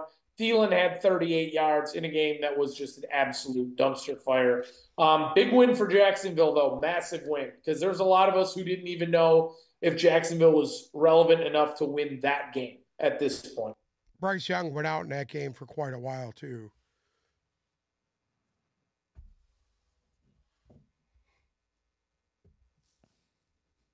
Next up, we had a divisional game. The Tennessee Titans headed to Houston to play the Texans. Texans are still in the hunt for the division with a game against the Colts this week. And actually, they are a favorite going into Indianapolis. Houston comes out on top in this divisional game, 26-3. Ryan Tannehill was 16 for 20 for 168 yards. Levis was 2 for 6. C.J. Stroud, 24 for 32 for 213 yards and a touchdown. Devin Singletary had 80 yards on the ground. Nico Collins had 80 yards through the air. Bobby Trees, 4 for 58 in this game. And Brevin Jordan had the touchdown reception for the Texans. Derrick Henry, 12 for 42. DeAndre Hopkins, 7 for 72. And do we need to spend much more time on this game? Well, once Levis went out, they were done. Once Levis went out in that game, they were done. All done. They had no chance. Yeah. And it's good to see Stroud's back, and Stroud looked pretty damn good, actually. Yes, he did. I thought he did exactly what he needed to do to win that game, and it was nicely done. I'm very excited for this Houston-Indy matchup this week, especially. I mean, that game has the weight of the world on its shoulders, so I can't wait for that. It's a big game for D'Amico Ryans here. Big game.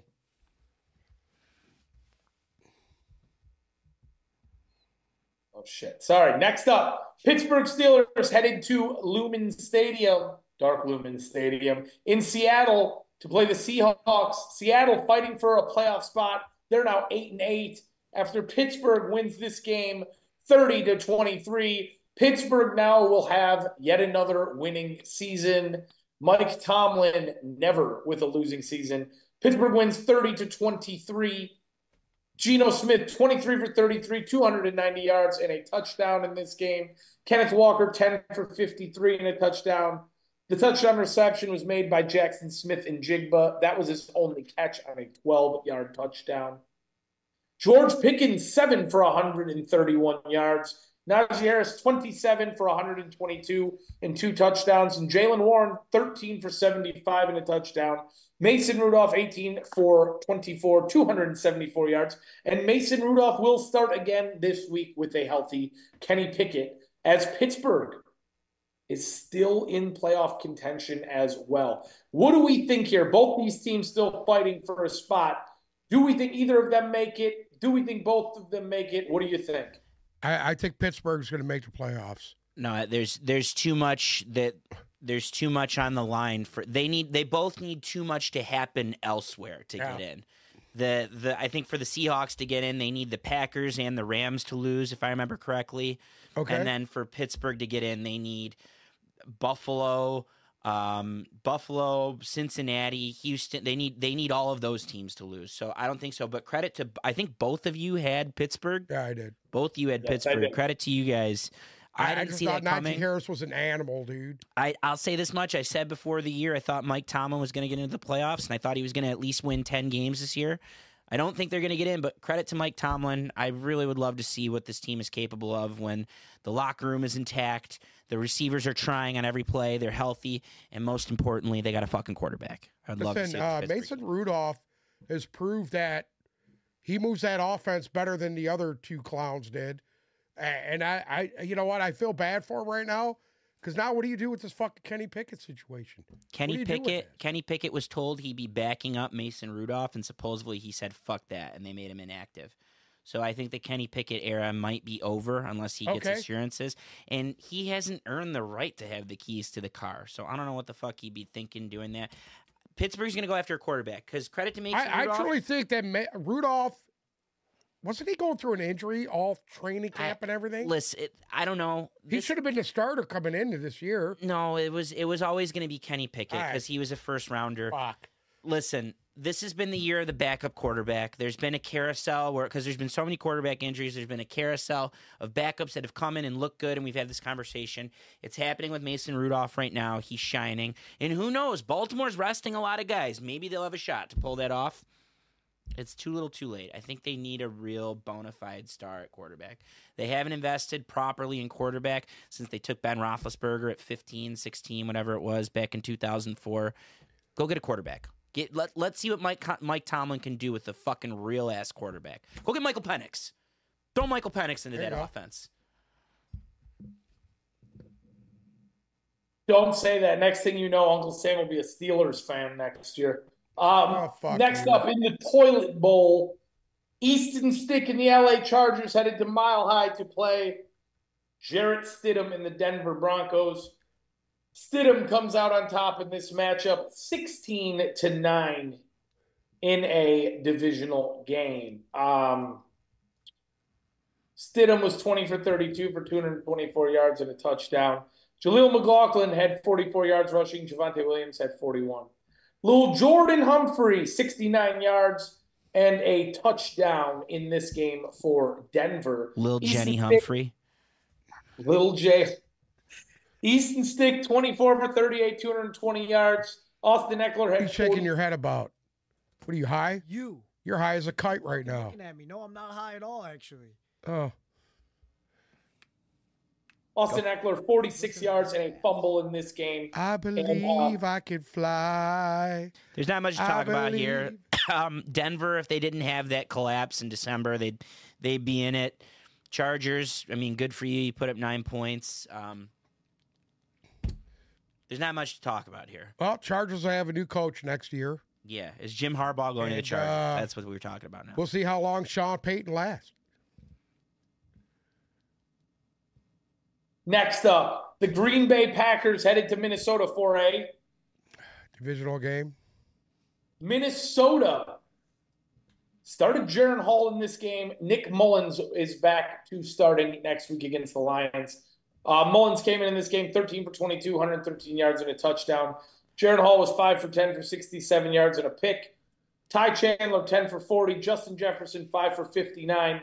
Johnny Munt had the touchdown for the Vikings.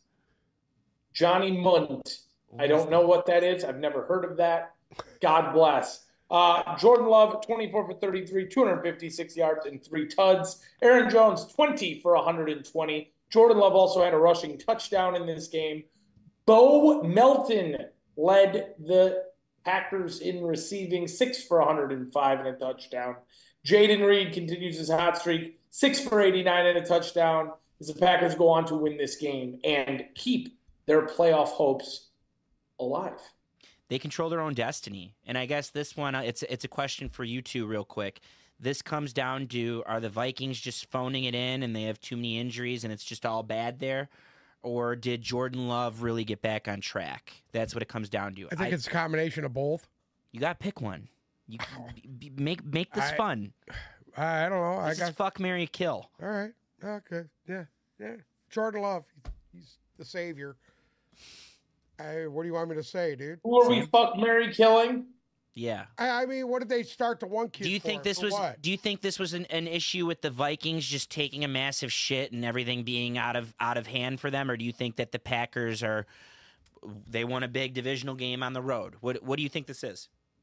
Okay, Jaron Hall's a joke. Minnesota's down. If they pulled Nick Mullins, okay, why would you pull him and put the Jared Hall kid in for what? What is that doing? Give somebody else a shot, because I mean none of them are any good. So you have guess what? Nick Mullins is better than Jared Hall.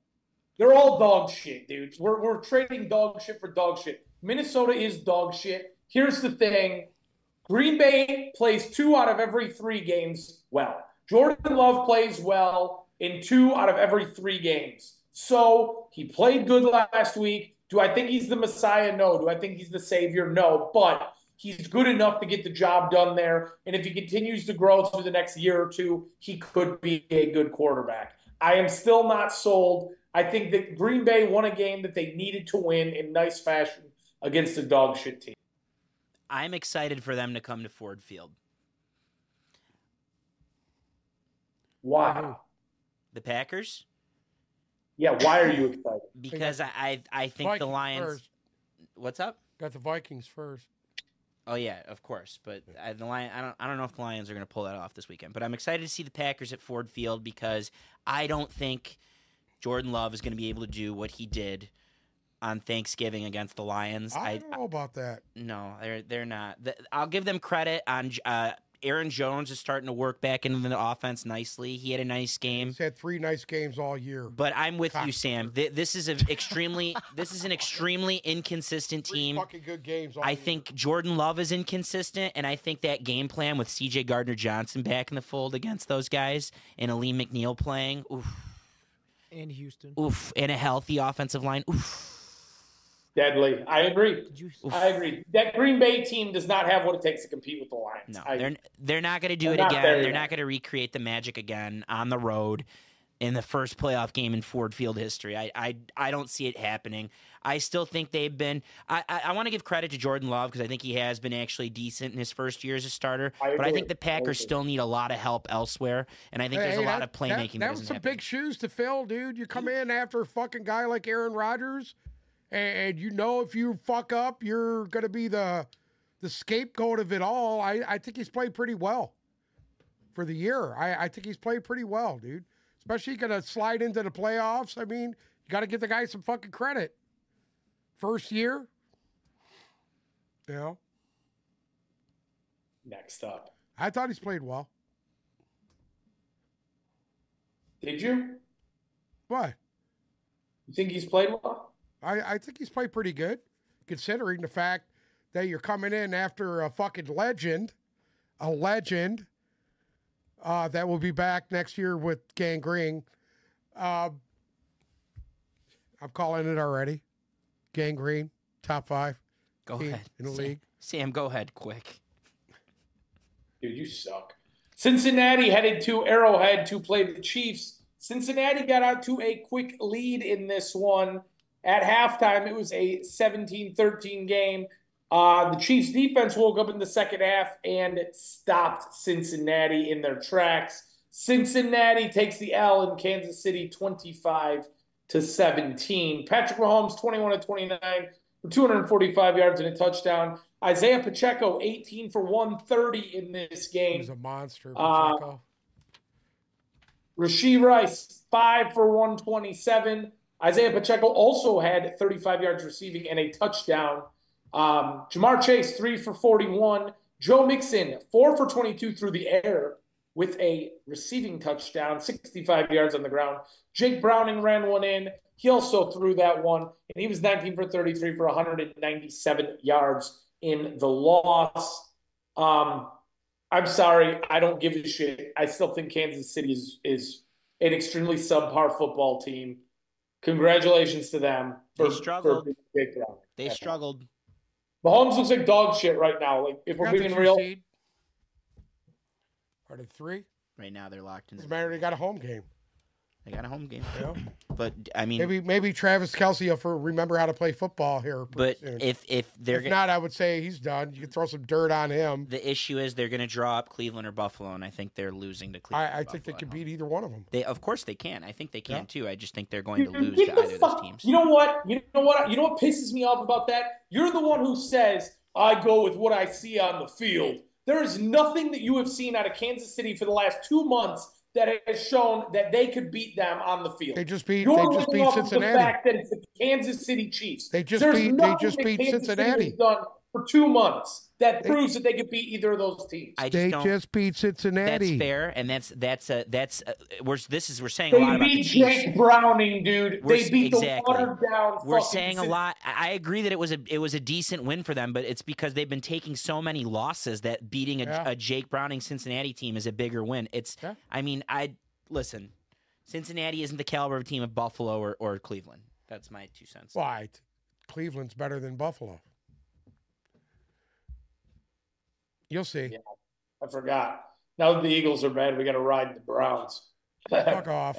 You know what? Just because I picked them, you're going to talk all your shit. He's been riding the Browns all season. What? He's been riding the Browns all season.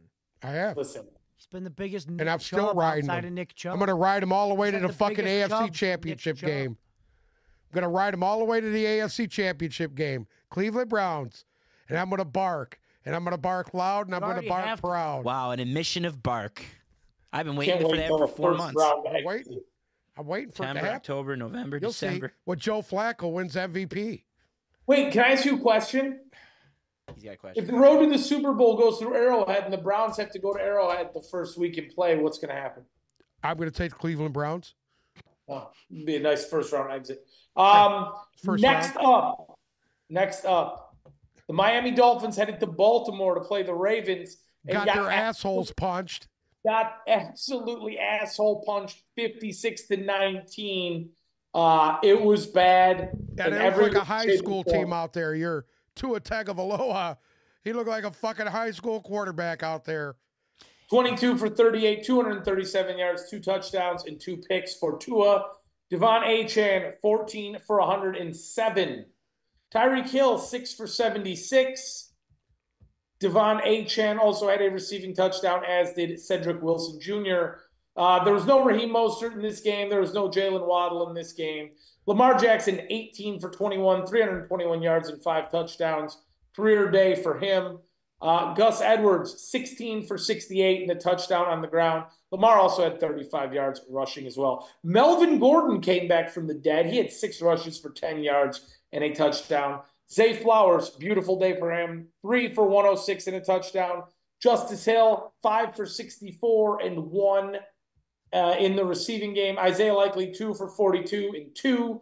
And whoever the fuck Charlie Kohler is, had 1 reception for 19 yards and a touchdown. Patrick Richard also 1 reception, 4 yards and a touchdown. As the Ravens mollywop the Dolphins, which I said was going to happen. And to answer a couple questions real quick, no, I am not panicked if I am Miami. Yeah, I think they're going to lose to Buffalo next week. They'll still get a wild card spot, and they will be able to get, they should just get healthy. And Tariq's got to find a hotel to stay in because his house burned down today. I got one for you real quick. I know you're in a time crunch. I have one question. Have you changed your tune on Lamar as the MVP? No. Ridiculous. That's a ridiculous take. Guy threw for 5 touchdowns. You're going to say no. That's funny. Believe it or not, I actually That's fucking funny. just by the way the Bills played last week and by just the way the Bills are running their offense, I actually genuinely believe, which I wouldn't have said this 2 weeks ago. I think if you put a gun to my head, I'm going to take Miami this week. They got a lot of injuries. I think it's going to be tough without Waddle. I think they're going to beat Buffalo. And not having Bradley Chubb's now out for the season, I think that they should. They're better and they're more talented than Buffalo. Have more faith in your team. And I think they're going to take it seriously. I think they're going to take it very seriously. Is there anything you saw from this game, Uncle Sam, that you want to talk about other than the fact that how many yards is Tyreek Hill away from breaking the 2,000? Let me check right now. Where's Sam at? Sam had to check out. What? He's going to dinner. Whatever, dude. He's not going to get it. He's at 17-17, so he would need 200. 17-17, so he'd need 283 yards. He's not getting that against in the Buffalo. next game. Yeah. I'll say this. If there's possibly a way he could have that many yards against Buffalo's defense, he deserves fucking MVP, period. Shit. And I mean, just to get 2,000 on the dot. They need the style points to go with it, but I don't know. I feel weirdly confident. Not impossible if fucking, what's his name, just put up 200 yards on the Lions. Nah. I could see Tyreek Hill putting 200 up on Buffalo. He's got to put nearly 300 up What's on the Buffalo. most in a single game? Most yards in a game. 336 yards was last done by Flipper Anderson. Flipper Anderson? November 26, 1989. Yeah. I don't see the team, but He Flipper played Anderson. for the Rams. Oh, it's doable. Flipper Anderson. It was done by a flipper, Hey, so it's good greatest news show for on the turf. Dolphins. Hey, greatest show on turf, Kurt Warner. Flipper Anderson, he was on the greatest show on turf. Yeah. Well, this was in 1989. He did this. Wait a minute, 89. No, yeah, greatest show on turf was like Torrey Holt and Musa Muhammad and the one Akeem. Yeah, We had him here. yeah. I can't For a remember year. his name. Azar Hakim. Dre Bly was part of greatest show on turf. Actually, Flipper Anderson. That would have been with The Great White Buffalo? Trent Green. I want to say Trent Green. 89. I don't know who his quarterback was. It happened in 2013 too. It was Calvin Johnson, of course, 329. That was against the Cowboys, no? It was either the Cowboys or the Bengals. It was one I of think the it was two. the Cowboys. It was one of the two. I remember that season because they choked the playoffs at the end. Yeah. They got Jim Schwarted at the end. They got Schwartzed at the end. Yeah. You ever been Schwartzed? Yeah, I got Schwartz for a couple of years. Have you been seeing what the most ideal, like the fan favorite Super Bowl is right now? Yeah, it's Browns Lions, of course. It's two storied franchises that have never been to a Super Bowl, even though the Browns are fake Teams that haven't been and they're there. expansion franchise. Browns almost got there. They got fucked with Ernest Biner fumbling at the 3. 4 in a row. Yeah. Tell the They've been to young more school. playoffs than the Lions, though, right? Huh? They've been, yeah. The expansion Browns. Do you know the story on the Browns? Here, He doesn't know it. let's do it real quick. The Browns were actually a very serviceable franchise. They similar to the Lions. They won a lot in the 60s. They've struggled in the Super Bowl era, but in the late 80s, when Bill Belichick was there, He was he was a defensive coordinator. yeah. And eventually he took over as head coach. But in the late 80s, they went to 4 straight AFC championship games. And they never got blown out. They were always heartbreaking. And then eventually what happened was the owner, Art Modell, who owns the sports chain Modell's, he was adamant to move him to Baltimore for years. He finally announced, I'm going to move him to Baltimore. This is when you got to understand something. The Colts had moved to Indianapolis at the time. Colts moved to Indianapolis. Baltimore in didn't the have 60s. a team for a long time. So Baltimore didn't have a team for a long time. He grew up with Baltimore having a team, but the Baltimore didn't have a team for like 30 years. Colts. They had The Baltimore Colts. The Colts were the Baltimore Colts. They moved to the Indianapolis. So the Ravens didn't exist. You know who the Ravens are? They're the Cleveland Browns. The Baltimore Ravens are the original Cleveland Browns. They moved because they couldn't get it's usual. They couldn't get a stadium, and that's a I shithole. feel like I did know this, but I didn't know like It was all about the money. There's a really good. There's 2 separate 30 for 30. There's one of the original 30 for 30s is about the Colts moved to Baltimore from Baltimore to Indianapolis in the middle of the night. It was Robert Irsay, Irsay's They dad. packed him up, dude. They packed him up in the middle of the night, bailed. and there was just people remember just seeing a bunch of Mayflower moving trucks in the middle of the night, and it was the Colts. And then there's another 30 for 30 on Cleveland. It's a really good one, and I fucking hate Ohio, but there's a really good 30 for 30 on Cleveland. Bill Belichick assembles this team, and they become very, very good. And then the next thing you know, he's fired. They're gone. He had like an 8-8 year, and then he followed it up with like a 7-9 year, and they fired him. And you know who was on his D coordinator, Belichick's coach when he was the head coach of the Browns? You know who his D coordinator was? Tell me. Go ahead. You know. Schwartz. No, it was Nick Saban. Nick Saban. No, but there was a bunch of people on that staff. You know who else was on that staff? A lot of people were on that staff. John Harbaugh. Oh yeah, on that I think he's right. There's more people on that staff. Belichick was in Detroit in like the 70s as an offensive analyst. That's right. Schwartz was a scout on that team. Was he? Yeah. So Saban was his D coordinator, and they went to the playoffs under Saban and Belichick. And then it's the only time they ever coached together, too, by the way. Because Bill Belichick goes back to Saban's dad. Or I'm sorry, I might have it backwards. I think Saban goes back to Belichick's dad. So they have this, they're the two best coaches of all time in their respective sports. And they have this like really weird, crazy relationship, too. There's a really NFL Network did a good documentary on them. About that whole situation is Brian Billick is the head coach of that team. The Ravens. The Ravens. I don't know if you know who Brian Billick is. You might see he used to be on TV a lot. What is he doing now? Is he retired? He might still do CBS stuff. Yeah, they did a 30 for 30 on that 99 Ravens for the 2000 Ravens team, and he was front and center. It was right before Tony. And by the way, the defensive coordinator for that team was for the Browns team or for the Ravens? The Ravens. Don't tell me. It was Rex Ryan? No. There you go. Was it Rex Ryan? Rex Ryan, baby. Yeah. Hey, that team to this day that had a really crazy staff. Romeo Crennel was on that staff. Billick, John Harbaugh, I think, was on that staff. John Harbaugh was. Oh no, John Harbaugh was in Philly with Andy Reid. He was in Philly with Andy Reid. He wasn't there, but Romeo Crennel was on that team. There was a lot of Rex guys. Ryan. That was a loaded staff. Yes, good coaches, very good coaches. You just got taken to school, son. On that note, we have the final edition of Playoff Machine coming up. Well, I don't even think we have to do it. We'll know all the playoff scenarios at that point. So we're going to pick the whole slate on Sunday. 16 divisional games. We ain't doing nothing. You want to pick it now? No. We can't. We need Sam. Why? We need Sam for that. No, fuck that, dude. Put it on. Put Playoff Machine. You want to do Playoff Machine? He can make picks. We don't even need Playoff Machine. We know all the scenarios. But we'd like to see it on camera. It's who wins NFC anybody East. In the chat room right now? There's 7 people in there. Yeah, ask me a question. There's 4 people. Ask Uncle Sam a question. Give me a question while Bruce loads up the Playoff Machine. Somebody give me a fucking question. Make it a good one, too. Don't make it stupid. Stupid. We're already ready for Playoff Machine. Go ahead.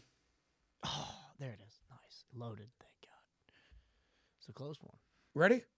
Go ahead. Well, go ahead. What's the first game, Bruce? You're the tiebreaker this time, Bruce. Okay. Steelers at Ravens. I'm going to take the Steelers in this game. Oh, boy. Because I don't think the Ravens are going to play their guys. Is that what they said? Lamar is the only one confirmed not playing. All right. I'll take their Steelers in this game because they're fighting for their playoff lives because they need a bunch of teams to lose. It's in Baltimore, though, but I'll go Steelers. I don't give a fuck. I'm taking Steelers. Houston at Indianapolis. I'm taking Houston. Mike? I was going to take the Ravens in the first one. I'm gonna take Houston in this one. I'm going to take Houston. Okay. I think Houston's better. You're the tiebreaker, with Stroud. Bruce. No, you took Houston. You guys we both took Houston. We both took Houston. Tampa at Carolina. Tampa. Cleveland at Cincinnati. Cleveland. Yeah. Joe Flacco isn't playing, by the way. I don't care. If the Browns win, obviously Stefanski's the first coach to win. We're going to give Dorian Thompson-Robinson a little playing time? No, it's Jeff Driscoll. Really? It's Jeff Driscoll. Interesting. Yep. Dorian Thompson-Robinson's on season-ending IR, and then the backup to Driscoll is P.J. Walker. Okay. So it's Jeff Driscoll. So Stefanski, this will really cement Coach of the Year if he wins a game with 5 different quarterbacks. Yeah, I don't think there's many teams that have done that. No, I think he's the first one to do it with 4 different quarterbacks. Okay. Minnesota at Detroit. I'm taking Detroit. I'm going to take the Lions here, even though I don't think they're going to play their starters. It sounds like unless there's an injury designation that everyone's playing for the Lions. Okay. In which case, I'm going to take the Lions. Oh, we have a question for you, Uncle Sam, in the chat. Okay. From Chris Sala of Arab Fantasy fame. Shout out, Chris. Shout out, Arab Fantasy. Is Mike Tomlin an underrated coach? He's coached for 17 seasons and hasn't had a single season with a losing record. We talk about this all the time, Chris. I'm going to give Uncle Sam's take first, and then I'll give you mine. Go ahead. No, I think that anybody that's known football for the last decade knows that Mike Tomlin's a very good coach. He's been a solid coach at a franchise that holds winning to a maximum, and he's done it every year he's been there. So the five guys that are the longest tenured guys in football are also the best coaches in football. That's Tomlin, who's, again, right. I'm shocked you didn't know he's never had a losing season. It's impressive. Of course, he's only got the one Super Bowl, but he's always done more with less, and I would like to see him with the quarterback. We just talked about it. Yeah, because every year, I mean, the Steelers' defense has been good every year. Yeah. Every year. And that's him. That's Tomlin. Since he's been there. And that's something that's tradition there. Now, you're going back to the fucking early 70s when you're talking about Steelers and defense. Yep. It's been that long. You're talking almost 50 years of just fucking defense. And, Chris, not sure if you've known this, but the Steelers have had 3 total coaches over 60 years. It was Tomlin, and then forever it was Bill Cowher, who went to 2 Super Bowls. He won 1, and then before Bill Cowher, it was Chuck Noll, who won 4 Super Bowls. Won 4 Super Bowls. So it's... And how many did Cowher win? 1 or 2? Cowher won 1. He went to 2. And then Tomlin's won 1. So it's 4-1-1. So that's pretty successful, dude. Yeah. I would blow somebody just for one of them. Yeah, I couldn't agree more. So, but anyways, back on what I was going to say. The 5 best coaches are also the 5 longest tenured. It's correct. Tomlin, Belichick, Carroll, Andy Reid, and John Harbaugh. I think those are the 5 best coaches in football, probably. And 2 of those guys have played each other every year. In fact, to answer your question, I don't think Tomlin's underrated because he's almost lost his job a couple times, and maybe he should have won more. I don't think he's underrated. I think he's perfectly rated. He's a top 5 coach. He's had a shot to do more. I think he could have more in the future. Listen, people need to think about this too. Tomlin came into the league and had to go up against Belichick every fucking year in the playoffs. Yeah, and that is not an easy thing to do. And now he's had to do it with Harbaugh. And the Colts. In the early days, the Colts. And the Colts. In the early days, he had to go against the Colts, and then there were some good Broncos teams in there. Yeah. Like, there were some stalwart AFC teams. So Tomlin's seen a lot of shit. And it just makes you wonder how much shit Belichick's seen. Yeah. I mean, I think they've seen about the same. I think so. Belichick's been doing it a lot longer. Belichick's seen more. Listen, he was the linebacker coach for one of my teams, the Giants. I think Belichick's seen a lot more because it goes back. Like, Belichick had to weather Peyton Manning, and then he had to weather Peyton Manning again, and then he had to weather Mahomes at some point. And Roethlisberger, Belichick had to go through Roethlisberger. Like, he just had to see a lot of shit. He couldn't manage one guy, and that's Eli. Yeah, couldn't manage Eli, but. Yeah, so no, I don't think he's underrated, but I don't think he's overrated. He's perfectly rated. I just think you haven't been paying attention, Chris. Sorry, I didn't mean to put you on blast. All right. I hope that answered your question. Let's finish playoff machine. Playoff machine. Where are we at, Bruce? Jets at New England. I'm going to take New England in this. Patriots. Atlanta at New Orleans. New Orleans. You know who Sam was taking for that one. Does that throw the dirt on them or no? Yeah. Okay. Jacksonville at Tennessee. Jacksonville. Seattle at Arizona. I'm gonna take Arizona. You know what? Let's have some fun. Let's take the Cardinals. Okay. Wow. And this game technically doesn't matter if both the Packers and Rams win. Seattle doesn't control their own destiny. The only team that controls their own destiny at the moment is the Packers. Then secondary to the Packers is the Rams. Right. Chicago at Green Bay. Everything right there, though. Well, yeah, you haven't picked. That's because you haven't picked Rams and you haven't picked Packers. That's why it changes everything. Chicago at Green Bay. Green Bay. You know what? Wait a minute. I'm going with Chicago. I'm going to take Chicago. I'm going with the Bears. I'm going to take the Bears. I'm going with the Bears. Last game of the year, I think they want to go out on a high. Justin Fields is wanting to fucking cement his job. I'll tell you why. I'm going with the Bears. This is their first game since they played the first week of the season when the Bears really weren't that good and the Packers thought they were hot shit. And Aaron Rodgers sent that annoying-ass text to Jordan Love that said, good job keeping the ownership alive. And I think that the Bears are going to be fired the fuck up for this one. Their defense is better. Their offense is rolling. I'm going with the Bears. Kansas City at Chargers. Kansas City. Chiefs. Is Mahomes playing? I'm sure he is. Denver. No, They're playing for positioning, no? Mahomes is not playing. Oh, he's not playing. Mahomes is not playing. I'm going to take them anyway. Go ahead. Denver at Las Vegas. Raiders. Fuck. Vegas. Denver. Raiders. Or no, He's you know auditioning for his job. All right. He's auditioning Vegas. for his job. Philly at the Giants. Philly. Very reluctantly, Philly. Yeah. But the dream scenario, remember, is if Philly and Dallas both Rams lose. at 49ers. I'm taking the Rams. I'm taking the Rams. I'm taking the Niners because the Rams are resting everybody. They're resting Donald. Rams They're resting aren't Stafford. playing anybody? The only right, guy put that's the 49ers guy in that's there. playing is Puka, and then on the counter to that, the only guys missing for San Francisco are Purdy and McCaffrey. But obviously McCaffrey's backup is fine. And under your logic, Sam Darnold runs that offense fine. Put the Niners on there. Yeah, the Niners. Dallas at Washington. Very reluctantly. Dallas. But again, dream scenario. Ron Rivera, it's your last game. Help us out. Right. Help us out, Ronnie. Buffalo at Miami. You guys already said this one. I'm going with pick Miami. Miami in this. Something's telling me Miami. I'm going with Miami. So where are we at? So you got the Ravens obviously locked in. The 3-6, the 2-7. So wait, what did we do to get the Steelers in there? Oh, you took the Steelers. I don't know if they're gonna.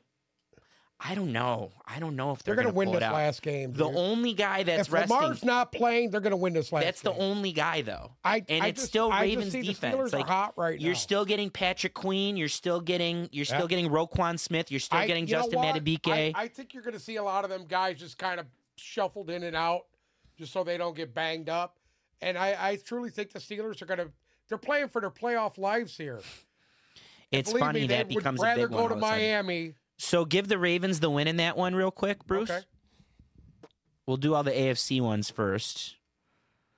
So yeah, there you go. That's how Buffalo have gets to in. win, dude. So Buffalo has to win. Well, no, of course. No, we got Buffalo winning, dude. Oh, we picked the Dolphins. So Buffalo did doesn't we? have to win. So pick Buffalo's in it Buffalo. right now. What do you got if you pick Buffalo? Well, Buffalo wins the division if they win this. Okay. Yeah, so flip it, pick Yeah. Buffalo, and then it switches all that. It's the yeah. Dolphins become, and then that's a dream scenario for the Dolphins. You get to play a reeling Chiefs team. I mean, I know you Okay. got to go into Arrowhead, but I'd rather play them as opposed to the counter to that would be. I still think the Steelers are going to win this game, especially if Lamar doesn't play.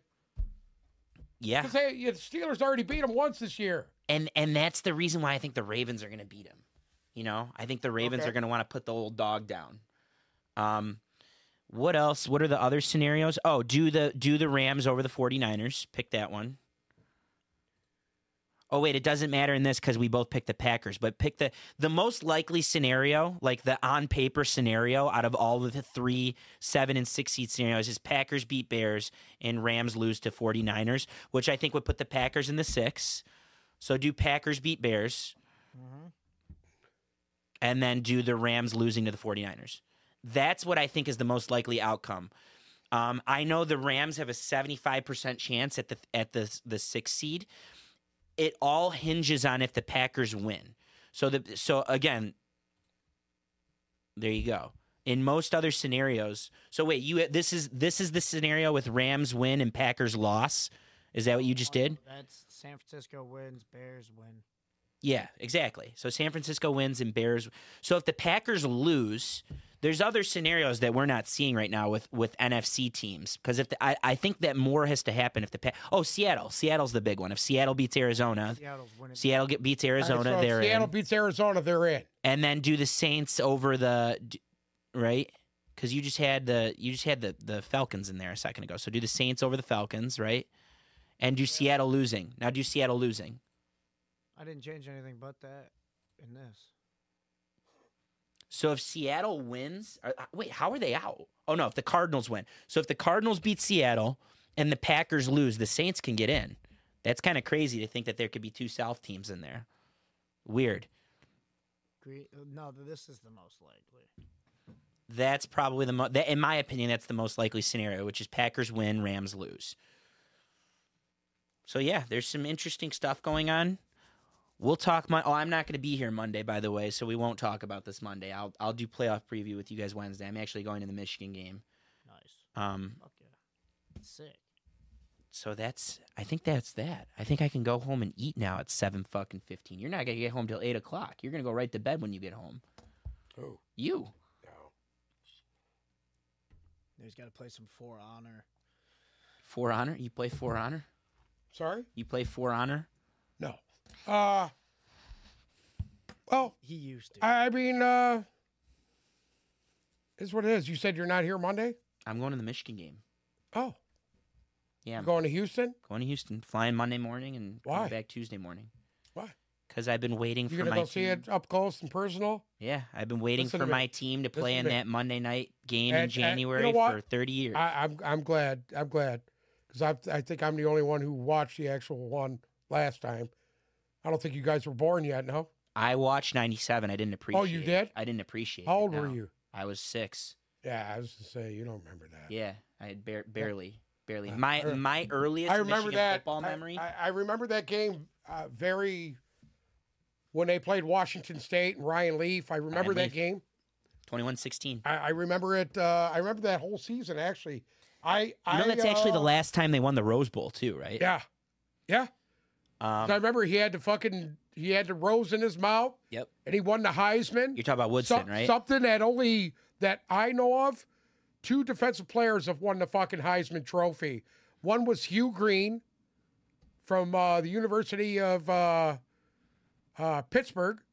Mm-hmm. He was a defensive end. It was in the 70s, right?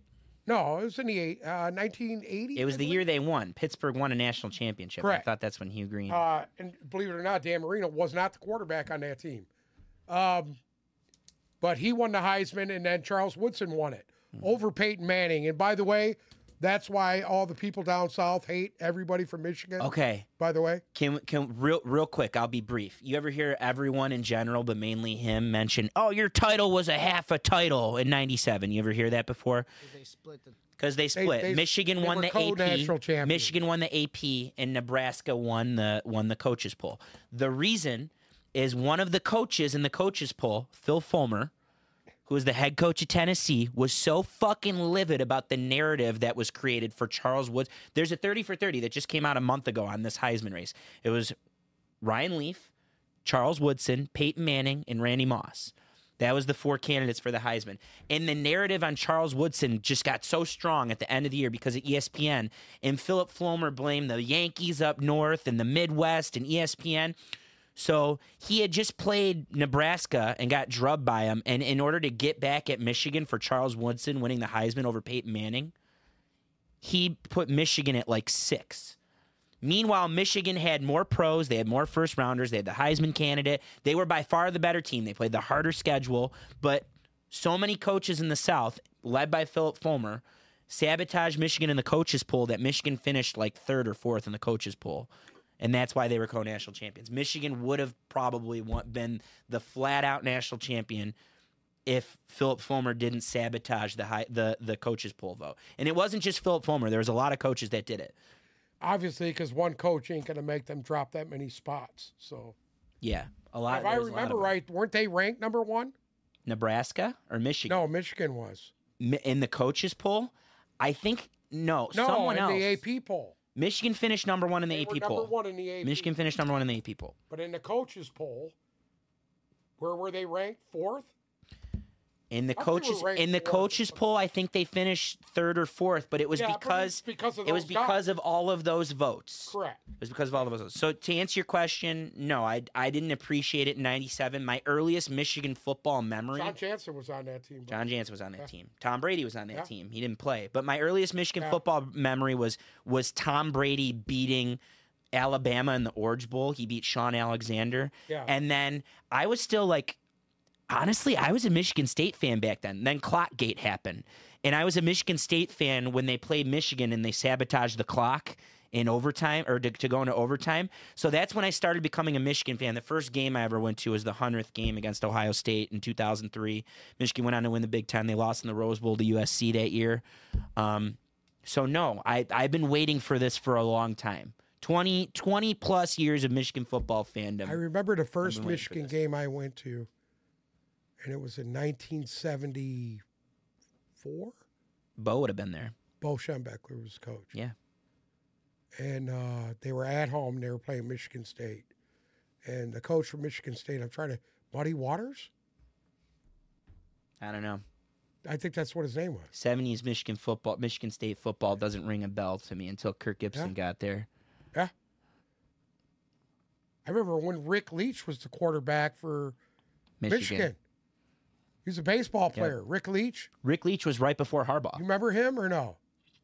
No, I wasn't alive. Maybe you're dead. I'm fairly certain Rick Leach was the quarterback before Harbaugh. Yeah, no, but like right before. That's who Harbaugh wasn't took a good over. college quarterback. He was dog shit. He was a running quarterback. Bo hated his fucking ass. He was a running quarterback. That's why I don't understand why he came back to Michigan.